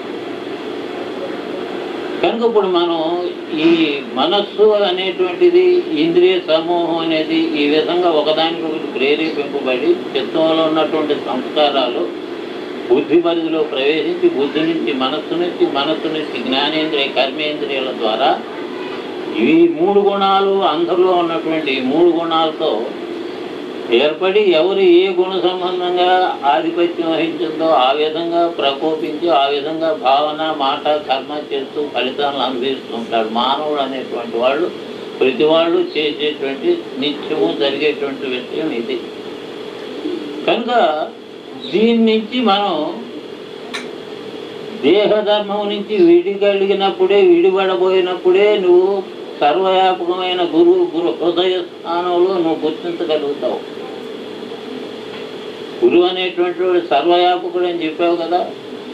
ఈ సర్వవ్యాపకత్వంలో ఉన్నటువంటి గురువు నీలోనూ ఉన్నాడు. సర్వవ్యాపకంగా స్థావర జంగమాత్రంగా సర్వజీవుల్లోనూ ఉన్నాడు, వ్యాపించి. అటువంటిది నీలోనూ ఉన్నాడు కదా.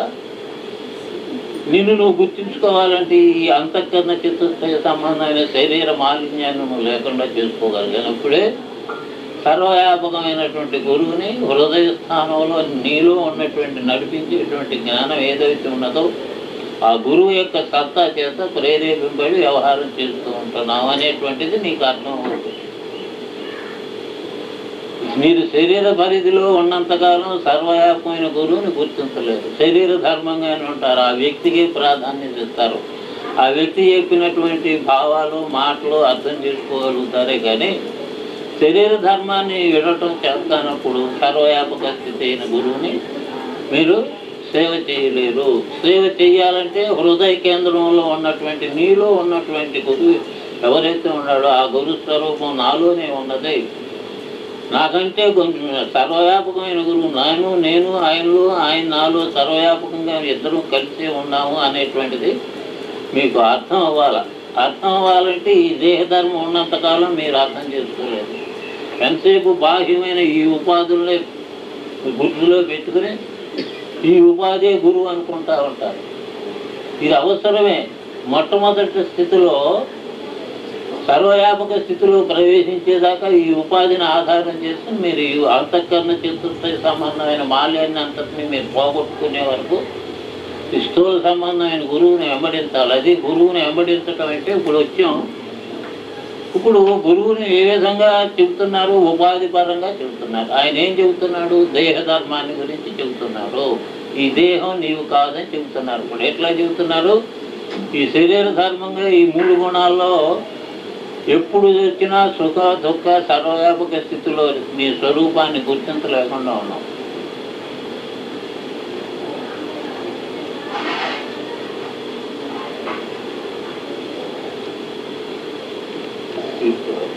మధ్యలో తేకండి.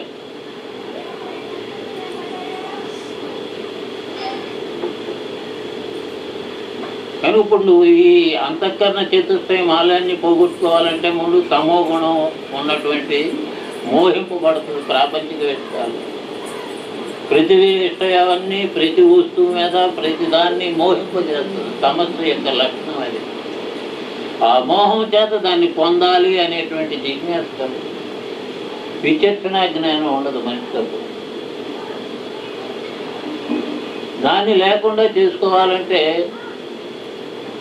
దాని పైన ఉన్నటువంటి రజోగుణ లక్షణాన్ని లక్ష్యంలో పెట్టుకుని సమస్యని లేకుండా చేసుకోగలగాలి. రజోగుణం యొక్క స్వభావం ఏంటంటే నేను అనేటువంటి అహంభావన ఉంటుంది. శరీరమే నేను అనేటువంటి ఇందాక చెప్పాడే 3 రకాలు చెప్పలా. ఆ 3 అనేటువంటి దాంట్లోనే నేను అనేటువంటి శరీర భావంలో ఉండి స్వార్థము, రాగద్వేష అసూయలు,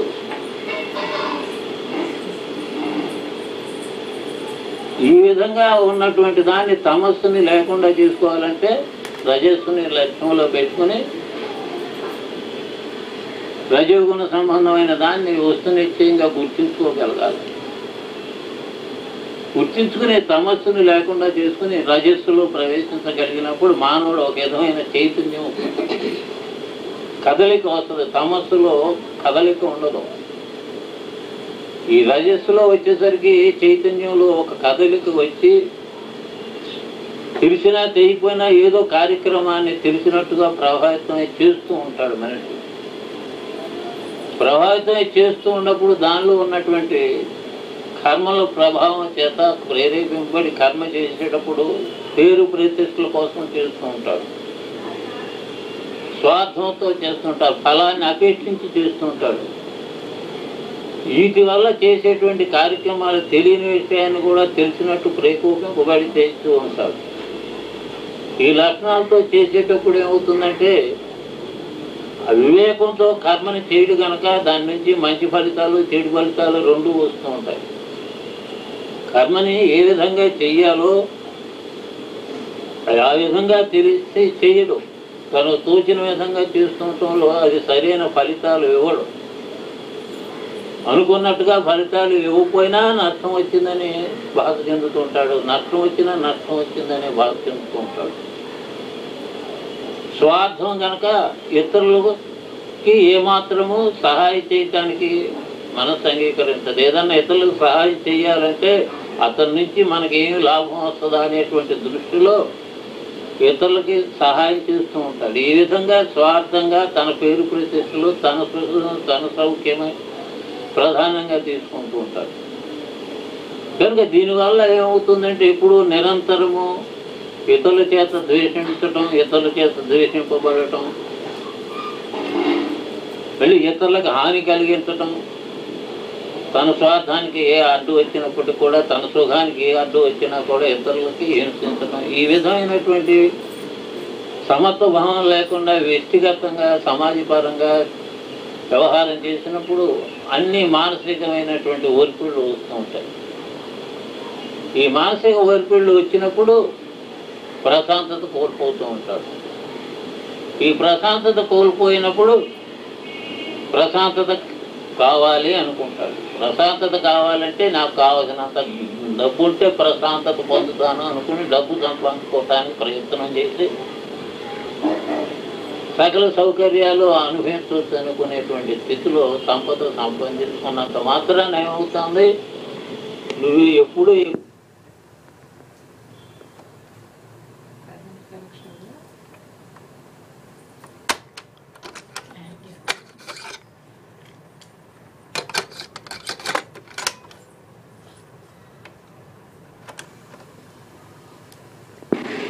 అనేటువంటి మానసిక ప్రశాంతత కోల్పోయి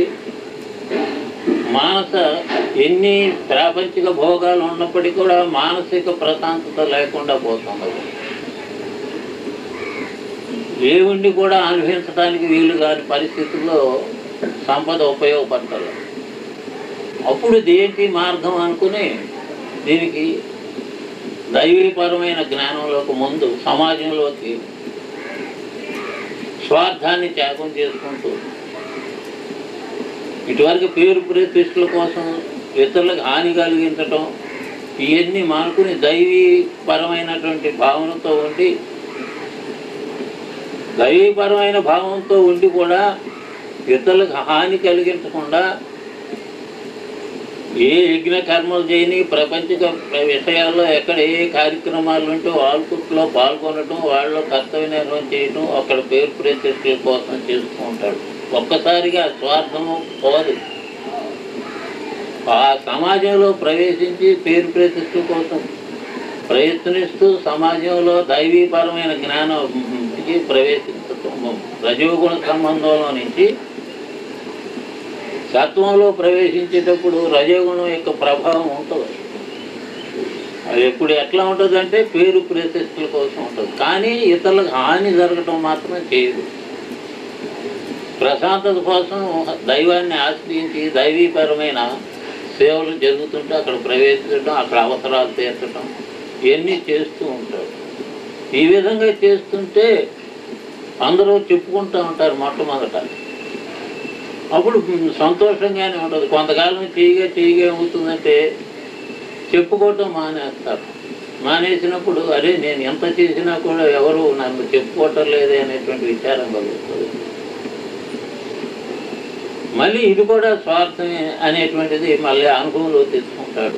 నేను దైవీపరంగా వాళ్ళు చెప్పుకుంటారు, నాకు పేరు ప్రతిష్టలు కావాలి అని కాదు నేను చేసేది, దైవీపరంగా నా సేవా ధర్మంగా నేను చేస్తున్నాను అనేటువంటి సాత్విక సంబంధమైన బుద్ధి పరిధిలో ఉండి దైవీపరంగా ఫలాన్ని అపేక్షించకుండా కర్మ చేసి దైవార్పణ భావంతో ప్రశాంతంగా నష్టం వచ్చినా లాభం వచ్చినా ఇతరులు తెచ్చినా దృష్టించినా సమత్వ భావంలో సహనము, ఓర్పు, శాంతి, దయ ఈ లక్షణాలను పెంచుకుంటూ త్యాగం చేసుకుంటూ ఇతరులు నష్టపరిచినా త్యాగం చేస్తూ జరుగుతూ ఉంటుంది.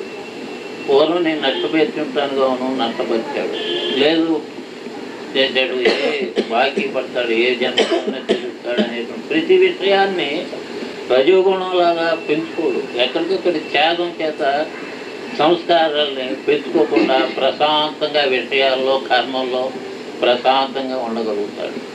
పొగడినా తిట్టినా లాభం వచ్చినా నష్టం వచ్చినా ఫలాపేక్ష లేని కర్మ చేస్తూ దైవార్పణ భావంతో ఉన్నప్పుడు ప్రాపంచిక విషయ కర్మల్లో ప్రశాంతంగా ఆనందంగా ఉండగలుగుతున్నాడు. ప్రాపంచిక విషయాల్లో ముందు ప్రశాంతత ఆనందం కావాలంటే తమోగుణ రజస్సులను లేకుండా చేసుకోవాలి. స్వార్థము, నేను, నాది, నా వాళ్ళు అనే శరీర ధర్మాన్ని లేకుండా దైవార్పణ భావంతో ఫలాపేక్ష లేని కర్మగా నిష్కామ కర్మగా ప్రపంచ విషయాల్లోనూ సమాజ పట్ల ప్రశాంతమైనటువంటి సహనం, ఓర్పు, శాంతితో దయ అందరికీ సేవాభావంతో సేవ చేస్తూ అప్పుడు విషయ కర్మల్లో ప్రశాంతంగా ఆనందంగా ఉండగలగాల. ఇప్పుడు ఈ విధంగా ఉండగలిగినప్పుడే మీరు ఒక మానవుడు అనిపించుకోగలుగుతారు. ఈ మానవ అర్హత వచ్చినప్పుడే నీ స్వరూప జ్ఞానాన్ని తెలుసుకుంటానికి శరీర ధర్మమైనటువంటి దీనికి ఆధారమైన ఏదై ఉన్నదో ఆ ఆత్మజ్ఞానం తెలుసుకోవటానికి ప్రాపంచిక విషయాలే కర్మలే నీకు అడ్డు వస్తున్నాయి. అందుట్లో రజగుణ తమోగుణ సంబంధమైన మాలిన్యంతో కూడుకున్నటువంటి దట్టమైన మేఘం వస్తే నీలి మేఘాలు ఏ విధంగా అడ్డం వస్తున్నాయో అట్లా ఆ అడ్డుని ముందు నువ్వు తొలగించుకోగలిగావు. ఆత్మ సాన్నిధ్యంలోకి ప్రకాశవంతమైన బుద్ధి పరిధిలోకి ప్రవేశించగలిగావు.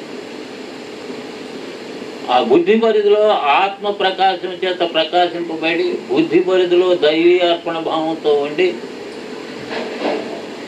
అజ్ఞాన సంబంధమైన రజ తమస్సును పోగొట్టుకుని ఆత్మ సాన్నిధ్యంతో కూడుకున్నటువంటిప్పుడు అక్కడ విషయ కర్మల్లో నువ్వు ఎప్పుడైతే సమర్థ భావనగా చూడగలిగావో ప్రాపంచం నుంచి నువ్వు వేరడిగావు. కర్మల నుంచి విషయాల నుంచి ఉన్నాయి, నిన్నేమి సుఖ దుఃఖాలు పెట్టదు, ఎప్పుడూ దైవానందాన్ని అనుభవిస్తూ కూర్చున్నావు. కనుక ఇప్పుడు నువ్వేం చేసావు, సాత్విక సంబంధమైన దాన్ని నువ్వు సహజంగా నువ్వు జీవించగలిగినప్పుడు ప్రపంచంలో ఉండి కూడా కర్మలు చేస్తూ కూడా కర్మ ఫలితాలు లేకుండా ప్రశాంతంగా ఆనందంగా దైవానందంలో దైవము నేను అనేటువంటి భావనతో ప్రశాంతంగా జీవించడం నేర్చుకోగలిగారు. ఈ అనుభవం అనుభవించి సహజమైన తర్వాత కొంతకాలం ఆనందాన్ని అనుభవించేసరికి ముందు బాధల్లో నుంచి వచ్చి ఈ ఆనందాన్ని అనుభవించినప్పుడు నీకు సేద తీర్చింది. కానీ అదే ఆనందం రోజు ఉంటే ఏమైంది, దానికి ఔన్నత్యం కోల్పోయావు. ఇది అశాశ్వతమైన ఆనందం, ఇది శరీర ధర్మైన ఆనందమే కదా, దైవీ వేరు నేను వేరు అనేటువంటి భావంతోనే కదా అనుకున్నప్పుడు కదా నాకు ఈ ఆనందం కలిగింది. ఈ ఆనందం శాశ్వతంగా ఉండటం లేదే, ఇది కూడా తిరిగి జనన మరణ హేతువుగా కారణం అవుతుంది కదా. కనుక జనన మరణ కారణ హేతు అయినటువంటి దీన్ని కూడా నేను లేకుండా చేసుకోవాలి, శాశ్వతమైన సచ్చిదానంద స్వరూపాన్ని నేను అనుభవించాలి అనేటువంటిది సహ కలగాల. సహ కలిగినప్పుడే దీన్ని విడవ నాటడానికి త్యాగం చేస్తాడు. ఈ సుఖ దుఃఖాలతో లేనటువంటి ప్రాపంచిక విషయాల్లో నుంచి త్యాగం చేయటానికి సహ కలిగినప్పుడే దైవీ సాన్నిధ్యం చేరాలి అనేటువంటిది కలుగుతుంది. లేకపోతే ఏమవుతుందంటే ప్రాపంచ భోగాల్లోనే బిగించబడుతూ ఉంటారు.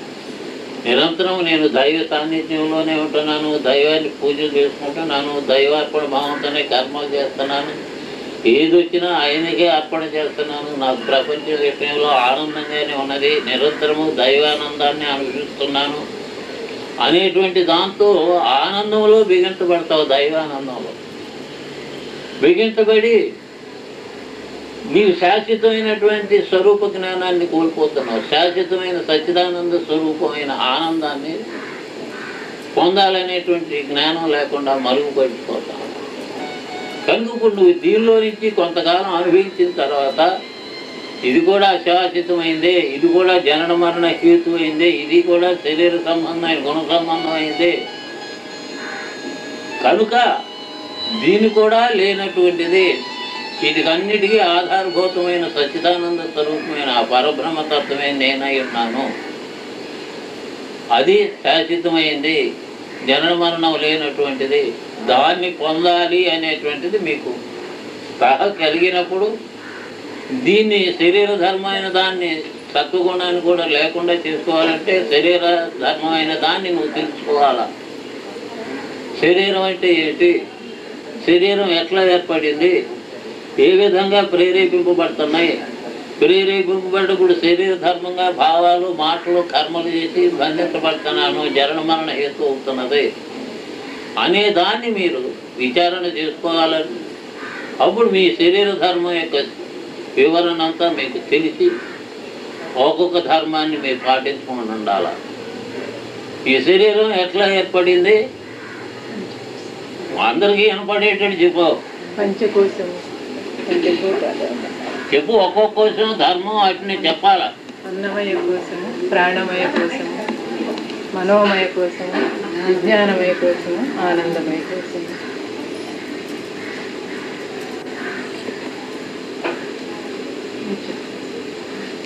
అన్నమయ కోశ ధర్మాలు అవి ఎట్లా ఏర్పడింది?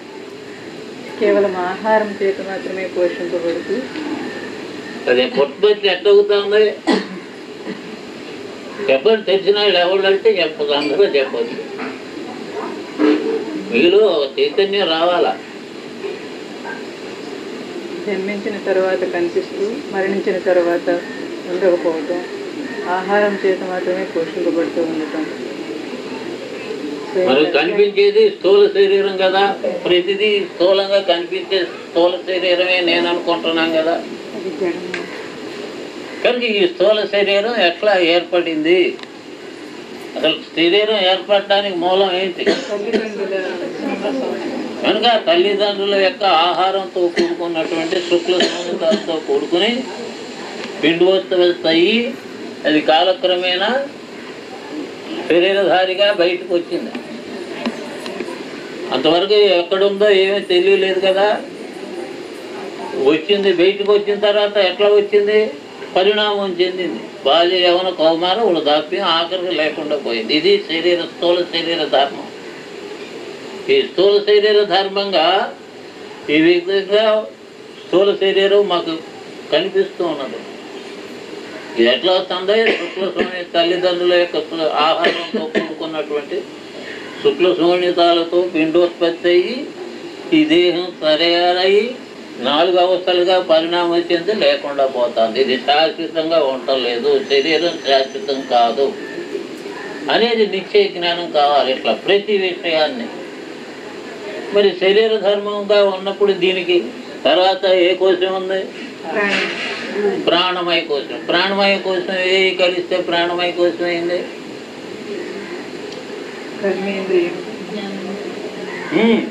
కొత్త ఎవరు వస్తే అది చెప్పాలి. కరెక్ట్గా చెబుతుంటే ధైర్యం వస్తుంది. అందరికీ ఒకరికొకరికి ఉత్సాహకరంగా ఉంటుంది. వాళ్ళు చెప్పారే మనం చెప్పలేకపోయారు. ఎప్పుడు మేము చెప్పటం మీరెంటోగా కనపడుతుంది. కానీ ప్రాణమయ కోశం అన్నప్పుడు ఏ కలిస్తే ప్రాణమయ కోశం అయింది? చెప్పు. పంచప్రాణములు, కర్మేంద్రియ, జ్ఞానేంద్రియ. అది పంచప్రాణాలు ఏంటి? ప్రాణ, అపాన, వ్యాన, ఉదాన, సమాన. ప్రాణవాయువు, వ్యానవాయువు, ఉదానవాయువు, అపానవాయువు, సమానవాయువు.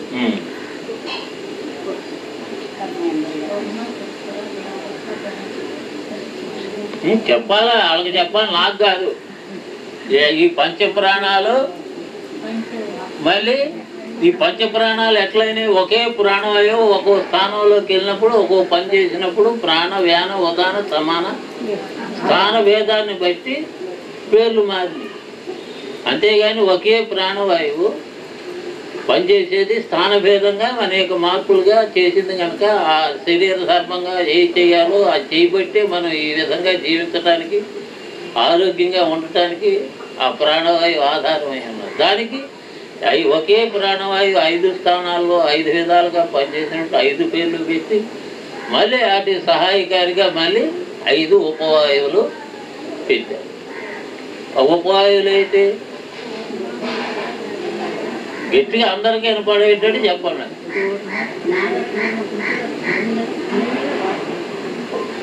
ఇట్లా ఈ 10 వాయువులతో కూడుకుని జ్ఞానేంద్రియ, కర్మేంద్రియాలతో కూడుకుని ఏమైంది? ఏం శరీరం అయింది? ప్రాణమయ కోశం అయింది. ఈ ప్రాణమయ కోశం యొక్క ఆధారం చేత ఈ స్థూల శరీరం పనిచేస్తూ ఉంటుంది. ఈ ప్రాణం లేకపోతే ఏమవుతుంది? ఇది కట్టెలు అయిపోవట్లా. కనుక ఇప్పుడు ఏమవుతుంది? ఇది స్థూల శరీరానికి ఆధారం ప్రాణమయ కోశం. కానీ చేసేది నేను చేస్తున్నాను అంటది స్థూల శరీరం. ప్రతి అనుభవం స్థూల శరీరానికి వస్తుందిగా. అట్లా ప్రాణవాయు కోసం చేత ప్రేరేపడి కర్మ చేసేటువంటిది స్థూల శరీరం నేను చేస్తే ఇట్లా ఒకదానికి ఒకటి ఆపాదించబడి ఒకదాంట్లో ఒకటిగా ఆధారంగా మా ప్రాణమయ కోశం నుంచి మనోమయ కోశం. ప్రాణమయ కోశ ధర్మాలు ఏంటి? ఆకలి దప్పులేనా? అదే ప్రాణమయ కోశానివే ఆకలి దప్పులు. దీని ధర్మం ఏంటి? అక్కడేమో స్థూల శరీరానికి ఏం చెప్పాము? పరిణామం. బాల్య యవన కౌమార వృద్ధాప్యం పరిణామం చెందుతా ఉంది స్థూల శరీరం. చెప్పుట అట్లా ప్రతిదీ మీకు తెలిసి ఉండాలా. చెప్పండి అని చెప్పాలా.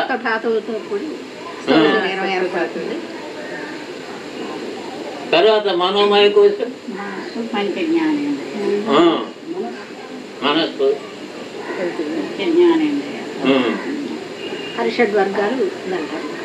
వాటి చేత ప్రేరేపింపబడి ఏం చేస్తుంది? ప్రాణమయ కోసం నేను చేస్తున్నాను. కనుక ఇప్పుడు దానికి వికారాలు ఏంటి? కనుక ఇట్లా బుద్ధి పరిధిలోకి వెళ్ళేసరికి అవే ఇంద్రియాలు నిశ్చయాత్మంగా చేస్తాం. ఇట్లా తేడాగా ఈ 5 కోశాలు ఒకదానికి ఒకటి ఆధారంగా ఉండి మనని హృదయ కేంద్రంలో ఉన్నటువంటి శరీర ధర్మంగా ఉన్నటువంటి ఆధారమైనటువంటి ఆత్మని ఆవరించి ఉన్నాయి.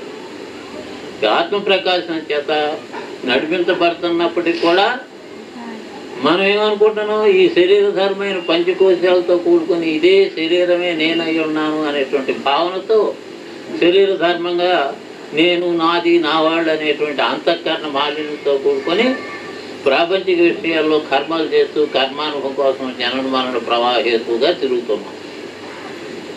కనుక ఇప్పుడు ఈ జనన మరణ ప్రవాహేతు లేనటువంటి సర్వవ్యాపకమైన స్థితి నీదై ఉన్నది.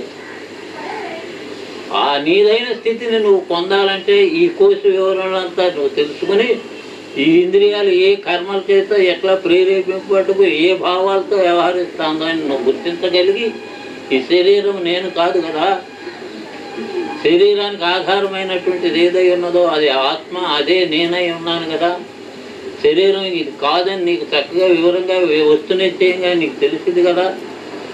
కనుక వస్తునిశ్చయంగా నీకు తెలిసినప్పుడు ఇప్పుడు దాకా శరీరం అనే భావన లేని స్థితిలో ఇప్పుడు ఇక్కడి నుంచి నేను శరీరము కాను, నేను ఆత్మస్వరూపుడే స్వరూపురాలనే ఉన్నాను. ఆత్మానుభవం కోసం ఈ శరీరం ఒక ఆధారమైనటువంటి ఒక పనిముట్టు అనే భావన మీరు స్థిరమైన భావన చేసుకోవాలంటే నిరంతరము ఇప్పుడు శరీర ధర్మం అనాదిగా వస్తుంది ఎప్పటి నుంచో. అది వాళ్ళగా తొందరగా పోవాలంటే పోదు. కనుక నిరంతరము మన భావన శరీర భావంలో మీరు ఇట్లా సహజంగా నేను స్త్రీని, పురుషుని, వృద్ధుల్ని భావన ఎట్లా ఉండగలుగుతున్నారో సహజంగా ఉండి మీరు మీ పనులు ఎట్లా చేయగలుగుతున్నారో ఆ విధంగా మీరు సాధన చెయ్యాలి. శరీర ధర్మాన్ని విడినాడే వరకు నేను ఆత్మనై ఉన్నాను. ఈ శరీరం ఆత్మానుభవం కోసం తెచ్చుకున్నటువంటిది. కనుక ఈ శరీర ధర్మమైన సంసారిక ప్రాపంచిక విషయాలు శరీర ధర్మంగా ఉన్నాయి. కనుక ఇప్పుడు సంసారంలో గృహిణిగా ఉన్నాయి, యజమానిగా ఉన్నాయి. నీ కర్తవ్యం ఏ విధంగా ఉన్నది? రుణానుబంధంగా సంస్కారయుతంగా భార్య, పిల్లలు అందరూ ఉండారు. వారి పట్ల నా కర్తవ్యం ఏదై ఉన్నది ఆ కర్తవ్య నిర్వహణ చెయ్యాల. శరీర ధర్మంగా ఉండవు కనుక శరీర ధర్మమైన దాన్ని నువ్వు లేకుండా చేసుకోవాలంటే శరీర ధర్మమైన కర్మలన్నీ ఆత్మపరమైన భావంతో కర్మ చేసినప్పుడు కర్మని నువ్వు ప్రేరేపిస్తావు. ఏ విధంగా చేయాలో, ఆత్మానుభవం కోసం ఏ విధంగా భావన చేయాలో, ఇంద్రియాలు ఏ విధంగా నడిపించాలో, కర్మ ఏ విధంగా ప్రేరేపిస్తుందో అవన్నీ నీ ఆధీనంలో ఉంటాయి. అప్పుడు కర్మను చేసేటప్పుడు శరీర భావన కాకుండా నేను ఆత్మననే భావంతో మీ యొక్క వ్యవహారంలో ఎక్కడ ఏ వ్యవహారాల్లో ఎక్కడ ఏ కర్మ చేసేటప్పుడు ఎవరి పట్ల ఎట్లా చేయాలో నేను నిమిత్త మాత్రంగా నేను ఆత్మస్వరూపునై ఉన్నాను. నేను చేసేది ఎవరికి సంస్కారయుతంగా ఉన్నటువంటి ఎవరెవరు ఏ సంస్కారయుతంగా ఎవరు వచ్చారో వాళ్ళకి సంస్కారయుతమైన సంఘటనలు కానీ, మిత్రత్వం కానీ, శత్రుత్వం కానీ ఉన్నటువంటి సంస్కారాల చేత ప్రేరేపింపడి వ్యవహరింపబడినప్పుడు నువ్వు ఏ స్థానంలో ఉండవు? శరీర ధర్మాన్ని ఆధారమైన ఆత్మస్థానంలో నువ్వు ఉండవు. వాళ్ళు ఎక్కడున్నారు? శరీర ధర్మమైన అంతఃకరణ మాలిన్యంతో కూడుకున్న ప్రాపంచిక విషయ ధర్మంగా వాళ్ళు ఉన్నారు. వాళ్ళు నువ్వు గుర్తించగలుగుతావు. ఆత్మస్థానంలో స్థిరంగా ఉండగలిగినప్పుడు అద్దంలో ప్రతిబింబాన్ని ఏ విధంగా చూసుకోగలుగుతున్నావో అందరూ హృదయాల్లోనూ నిన్ను చూసుకోగలుగుతావు. ఎందుకని?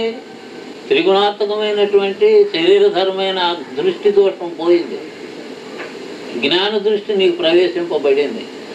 ఈ ఆత్మనే నేనై ఉన్నాను. ఈ ఆత్మ సర్వత్రా సర్వవ్యాపకంగా ఉన్నటువంటిది. అదే నేను, అందరిలో ఉన్నది నేనే కదా అనే భావనతో వచ్చినటువంటి సంస్కారయుక్తంగా ఉన్నటువంటి వాళ్ళని గుర్తించగలుగుతావు. గుర్తించగలిగి సంస్కార రాహిత్యానికి వాళ్ళని వాళ్ళలో నిన్ను ఎప్పుడైతే చూసుకోగలిగావో ఇదంతా సంస్కారయుతంగా శరీర ధర్మం అయింది కదా అని నేను కాదు కదా అని విలక్షణంగా ఉండి కర్మ చేస్తావు. కర్మ సన్యాస యోగము అంటారు. కర్మ చేసి కూడా చేయని వాడు అవుతావు. అప్పుడు నీకు కర్మ ఫలం అనేటువంటిది, సంస్కారం అనేటువంటిది ఏర్పడదు. ఈ విధంగా సంసార ప్రాపంచిక విషయాల్లో ఆత్మభావంలో ఉండి నుండి ఆత్మభావనగా వచ్చిన ప్రతి విషయాన్ని కర్మని ఆత్మభావంలో విచారణ చేసుకోగలుగుతావు. ఎందుకనంటే ఇంద్రియ సమూహం అంతా నీకు స్వాధీనమై ఉన్నది.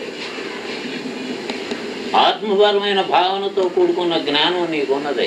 ఈ ఆత్మ సర్వత్రా వ్యాపించి ఉన్నది అనేటువంటి నీకు తెలిసింది. అందరిలో ఉన్నటువంటి ఆత్మ స్వభావాన్ని గుర్తించగలుగుతావు. శరీర ధర్మమైన వాళ్ళు ప్రాపంచిక కర్మల చేత ఆ విధంగా మాట్లాడటం సహజం. నా సంస్కారయుతంగా వాళ్ళు అట్లా ఉంది, వాళ్ళు ప్రేరేపబడి ఆ విధంగా మాట్లాడటం వాళ్ళకు సహజం. అది నాకు ఉన్నటువంటి సంస్కారం కదా, అట్లా మాట్లాడటం అతను తప్పేమున్నది అనేటువంటి దాన్ని నువ్వు పట్టించుకోవు. ఎక్కడికక్కడ సంస్కారాన్ని పరిష్కరించుకోగలుగుతావు. అతనిలో కూడా ఆత్మభావన చూడగలుగుతావు. ఇట్లా ప్రతి విషయాన్ని ఆత్మగా నువ్వు ఆత్మగా భావన స్థిరంగా ఉండగలిగినప్పుడే అందరిలో ఉన్నటువంటి వచ్చేటువంటి సంస్కారయుతమైన కర్మలు కానీ విషయాలు కానీ గుర్తించి వాటిని రద్దు చేసుకోగలుగుతావు, చేసి చేయని వాడగలుగుతావు. అదే కర్మ సన్యాసం, తామరాకు మీద నీటి బొట్టులాగా ఉండటం అంటే. ఈ విధంగా నువ్వు ఉండగలిగినప్పుడు శరీర ధర్మంగా, ఇప్పుడు నీకేమైంది, శరీర ధర్మంగా ఉండి కూడా ప్రాపంచిక విషయాల్లో కర్మ ఫలాపేక్ష లేని కర్మ కాకుండా కర్మ సన్యాసం చేసి కూడా చేయనాడు అయ్యా. ఇప్పుడు కర్మ చేత బంధించబడతల్లా కనుక కర్మ చేత బంధించబడతలేదు, కానీ మరి జన్మమరణ ప్రవాహితమైన కర్మ అట్లాగే ఉంటుంది కదా. ఇది కూడా మళ్ళీ జన్మమరణ హేతువే కదా. కనుక ఇప్పుడు కొత్త కర్మ రాకుండా ఏర్పడకుండా పాతది ఖర్చే విధం ఏది, శాశ్వతమైన తత్వము, ఆనందము, జనన మరణ రాహిత్యమైనటువంటి సర్వవ్యాపకమైన పరమాత్మ స్థితి దృష్టిలో ఉన్నప్పుడు ఆత్మ, సమిష్టిలో పరమాత్మ అనే భావన నీకు కలిగినప్పుడు సమిష్టి యొక్క వివరణ, నీ యొక్క వివరణ, రెండు యొక్క వివరణ నీ వస్తునిశ్చయంగా మీకు తెలియాల. సమిష్టిలో ఏ పంచభూత తన్మాత్ర సహితంగా ప్రపంచం ఏర్పడిందో అదే తన్మాత్ర సహితంగా మన దేహంలో ఎట్లా ఉండి పంచభూతాలు ఎట్లా పనిచేస్తున్నాయో రెండు యొక్క పంచీకరణ చక్కగా మీకు తెలియాలి. వస్తునిశ్చయంగా తెలిసినప్పుడు ఎట్లో ఉండే ఆత్మే సమిష్టిలో కూడా పరమాత్మ స్వరూపంగా ఉన్నది. సమిష్టిలో ఏ పంచభూత తన్మాత్ర సహితంగా పనిచేస్తున్నాయి అధిదేవతల వాళ్ళు, నాలోనూ అదే పంచతన్మాత్ర సహితమైన అధిదేవతలు నా మనస్సు ఇంద్రియాల మీద పనిచేస్తున్నాయి అని చక్కగా వ్యష్టి సమిష్టి యొక్క పంచీకరణ ద్వారా మీరు ఎప్పుడైతే విచారణ చేసుకున్నారో ఇప్పుడు ఏమయ్యా, సమిష్టికి దైవధర్మంగా సమిష్టిలోకి వెళ్ళి సర్వవ్యాపకమైన పరమాత్మ నేనై ఉన్నాను కనుక నేను ఈ ఆత్మే సమిష్టిలో పరమాత్మ స్వరూపంగా ఉన్నది అని నువ్వు సమిష్టిలో ఉన్నటువంటి ప్రతి దాంట్లోనూ నిన్నే చూసుకోగలుగుతావు. ఎందుకనంటే నీకు వ్యష్టిగా ఆత్మగా సహజమై ఉండవు. ఈ ఆత్మే సర్వత్రా వ్యాపించి ఉన్నటువంటిది నీకు సహజంగా తెలుస్తుంది. అద్దం దగ్గరికి వెళ్తే ఏ విధంగా ప్రతిబింబం కనిపిస్తుందో ప్రతి వారి యొక్క హృదయంలో నిన్ను చూసుకోగలుగుతుంది.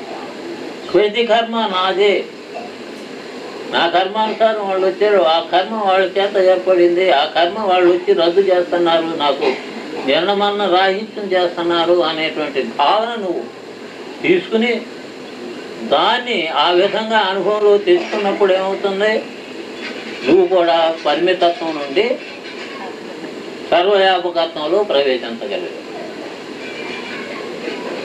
ఇప్పుడు సమిష్టి వ్యష్టి సమిష్టిలో నుంచి సర్వవ్యాపకత్వంలోకి వెళ్ళినప్పుడు ఇప్పుడు గురువుని సర్వవ్యాపకుడు అనేటువంటి భావన చెప్పారు కదా. ఇప్పుడు వ్యష్టిగా మిమ్మల్ని ఎంత అని అన్నారే, ఈ పంచభూత తన్మాత్ర సహితమైనటువంటి సమిష్టిలో సర్వవ్యాపకమైనటువంటి దాన్ని సమిష్టిగా తీసుకున్నప్పుడు నీలో కూడా సమిష్టత్వం నీలో ఉందని నీకు తెలిసినప్పుడు నీవు సర్వత్రా గురువులో ఉండవు, గురువు సర్వత్రా ఉన్నట్టు గురువు నీలో ఉన్నాడు. నాలుగు అన్యంగా గురువు లేడు, గురువుకు అన్యంగా నీ లేను అనేటువంటిది నీకు సహజమై ఉన్నప్పుడు ఏమవుతున్నదో, గురువు నీలోనే ఉన్నాడు, హృదయ కేంద్రంలో ఉన్నాడు అని చెబుతున్నాడు కదా. హృదయ కేంద్రంలో ఉన్నటువంటి గురువు నిరంతరం ఆ హృదయ స్పందన చేతగా మనం ఏ భావన వచ్చినా, ఏ కర్మ చేసినప్పటికీ కూడా ఇప్పుడు ఏ స్పందన వచ్చినా నా గురువే అనేది వేరే చెప్పక్కర్లా. స్పందనే నీలోనే స్పందిస్తూ ఉంటుంది. నువ్వు గుర్తించుకుంటూ ఉంటావే. నీకు మార్గం ఏంటో చూపిస్తుంటాడు. కొత్త కర్మ ఏర్పడకుండా పాత కర్మ నశించే విధంగా. ఈ విధంగా మీరు విశ్వత్వం ఎత్తి స్థూల సంబంధంగా పంచకోశ విధంగా ఆత్మస్వరూపంగా మీరు ఆ అనుభవం పొందే వరకు స్థూల శరీర సంబంధంగా గురువుని వెంబడించటం. సర్వవ్యాపక స్థితి యొక్క స్థితిని మీరు ఎప్పుడైతే పొందగలిగారో, హృదయ కేంద్రంలో ఉన్నటువంటి సర్వవ్యాపకమైన గురువు నాలోనే ఉన్నాడు, నేను సర్వవ్యాపకమైనటువంటి ఉదాన్ని అని ఇప్పుడు మీ ఇంట్లో పెట్టుకున్నారు. అది వెంటనే ఉండాలా? ఇంటన్నా ఉండాలంటే ముందు దేహధర్మంగా మీ దేహధర్మాన్ని తెలుసుకోవాలా. దేహధర్మాన్ని తెలుసుకునే వరకు దేహ సంబంధమైన గురువుని వెంబడించాలా. దేహంలో నుంచి మిమ్మల్ని వేరు చేసేస్తాడు. వేరు చేసినప్పుడు సమిష్టిలో ఉన్నటువంటి పరమాత్మ యొక్క స్థితి ఏదైతే ఉందో అదే నీవై ఉన్నావని చెప్తున్నాడు. దాన్ని ఆధారం చేసుకుని నువ్వు కూడా సర్వవ్యాపక స్థితిలో ఉండవు. గురువు కూడా ఇద్దరూ సర్వవ్యాపకంగా ఉండాలి.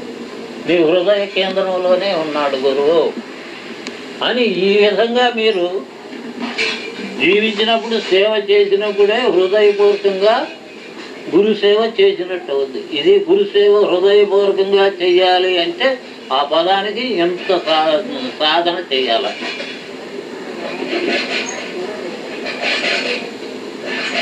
చదువు ఆ వాక్యం మళ్ళీ చదువు.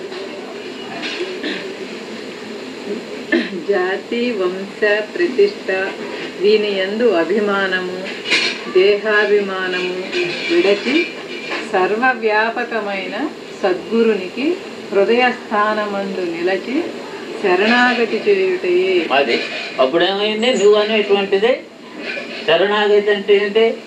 నువ్వు లేకుండా పోవటం. శరణాగతి ఎట్లా అవుతావు? హృదయ స్థానంలో ఉన్నటువంటి గురువు నీకు ఎప్పటికప్పుడు విషయ కర్మల్లో నీ ప్రేరేపింపబడిన ప్రతి కర్మ చేత నీవు ప్రేరేపింపబడతా ఉంటావు. నీ శక్తి వంచన లేకుండా పని చేస్తూ ఉంటావు. చేసిన ఒక్కోసారి నీకు ఆ సత్తా చాలు. నిస్సహాయ స్థితిలో బిగించబడిపోతావు కర్మ చేత. భూమిలో పడ్డ ఎలికిలా కొట్టుకుంటుంటావు. బయటకు పోవటానికి ఆధారం దొరకదు.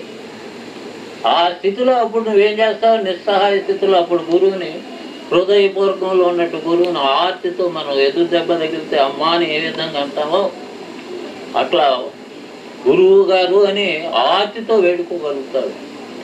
ఆ వేడుకోగలిగే వరకు పట్టించుకోడు. ఎప్పుడైతే ఆర్తితో నువ్వు వేడుకున్నావో వెంటనే నీకు స్ఫూర్తినిస్తాడు. అక్కడ ఏ విధమైన కర్మ ఉందో ఆ కర్మ చేత నువ్వు ఎట్లా బంధించబడి కొట్టుకుంటున్నావు ఎలికలో, బొగుల్లో ఎలికలాగా, అది నీ పూర్తిగా అనుభవం రావాలా. అనుభవి దానిలో చిక్కుకున్నాను, వేరే మార్గం లేదు, అన్యదా శరణం నాస్తి, గురువు తప్ప అన్యదా లేదు అనేటువంటి స్థితిలోకి వచ్చేదాకా అట్లా చూస్తూ కూర్చుంటావు. ఆ స్థితి వచ్చినాక అప్పుడు శరణాగతి అన్నటువంటి స్థితిలో నీకు ఒక స్ఫూర్తినిస్తుంది. పలానా పుస్తకం ఇచ్చి, లేకపోతే ఒక వ్యక్తిని అక్కడ సంస్కారితంగా ఏది ఉందో అక్కడ ఆ వ్యక్తిని పంపించటం పుస్తకం దీంట్లో, లేకపోతే తాను స్ఫూర్తిని ఇవ్వటం, ఆ స్ఫూర్తి ద్వారా ఆ చిక్కుని విడదోసుకోవటం, అట్లా కర్మను అధిగమించుకుంటా పోవటం.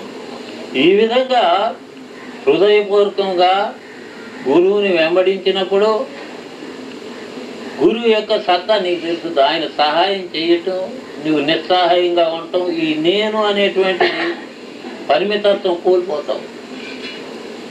సంపూర్ణ శరణాగతి అవుతావు. కనుక అప్పుడు సంపూర్ణ శరణాగతి అయినప్పుడు ఏమవుతున్నావు? నువ్వంటూ లేకుండా పోతావు. అప్పుడు సర్వత్రా ఉన్నటువంటిది గురువే. గురువే సత్తే నీలో పనిచేస్తుంది అనేటువంటిది నీకు సహజంగా గురు సత్తా చేత నడిపించబడుతున్నాను అనేటువంటి భావనే ఉంటుంది. కానీ నేను అనేటువంటిది ఆత్మభావన సెంట్రల్ వాయిస్ కూడా ఉండదు.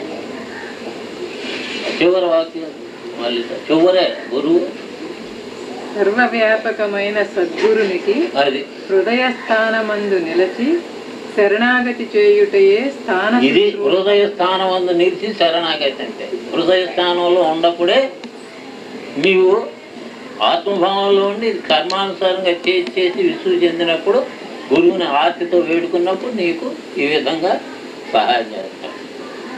అది చివరి ఆ హృదయ స్థానం అందుండి గురువుని వెంబడించగలిగినప్పుడు నీవు ఇంటి వాసి కూడా నేను అనే భావన, ఆత్మభావన కూడా నేననేది ఉంది కదా, అది కూడా లేకుండా పోవాలా. సర్వవ్యాపక స్థితిలో నువ్వంటే నువ్వు వెళ్ళి గురువులో కలిసిపోవాలా.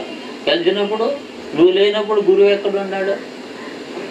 శిష్యుడు ఉంటేనేగా గురువు. మీరంతా ఉంటేనేగా నేను ఈ ఉపన్యాసం చెప్పేది. ఎవరు లేకపోతే నేను ఎవరు చెబుతాను? కనుక శిష్యుడు ఉన్నంతకాలం గురువు ఉంటాడు. శిష్యులు అడిగే శిష్యుడు లేడు, చెప్పే గురువు ఎక్కడ ఉన్నాడు.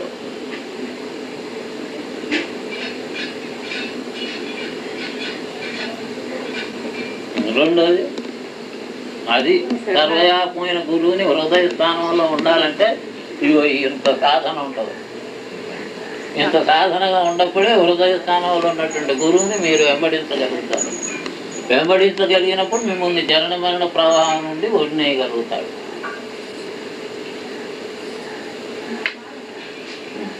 రెండోది అంగ శుశ్రూష.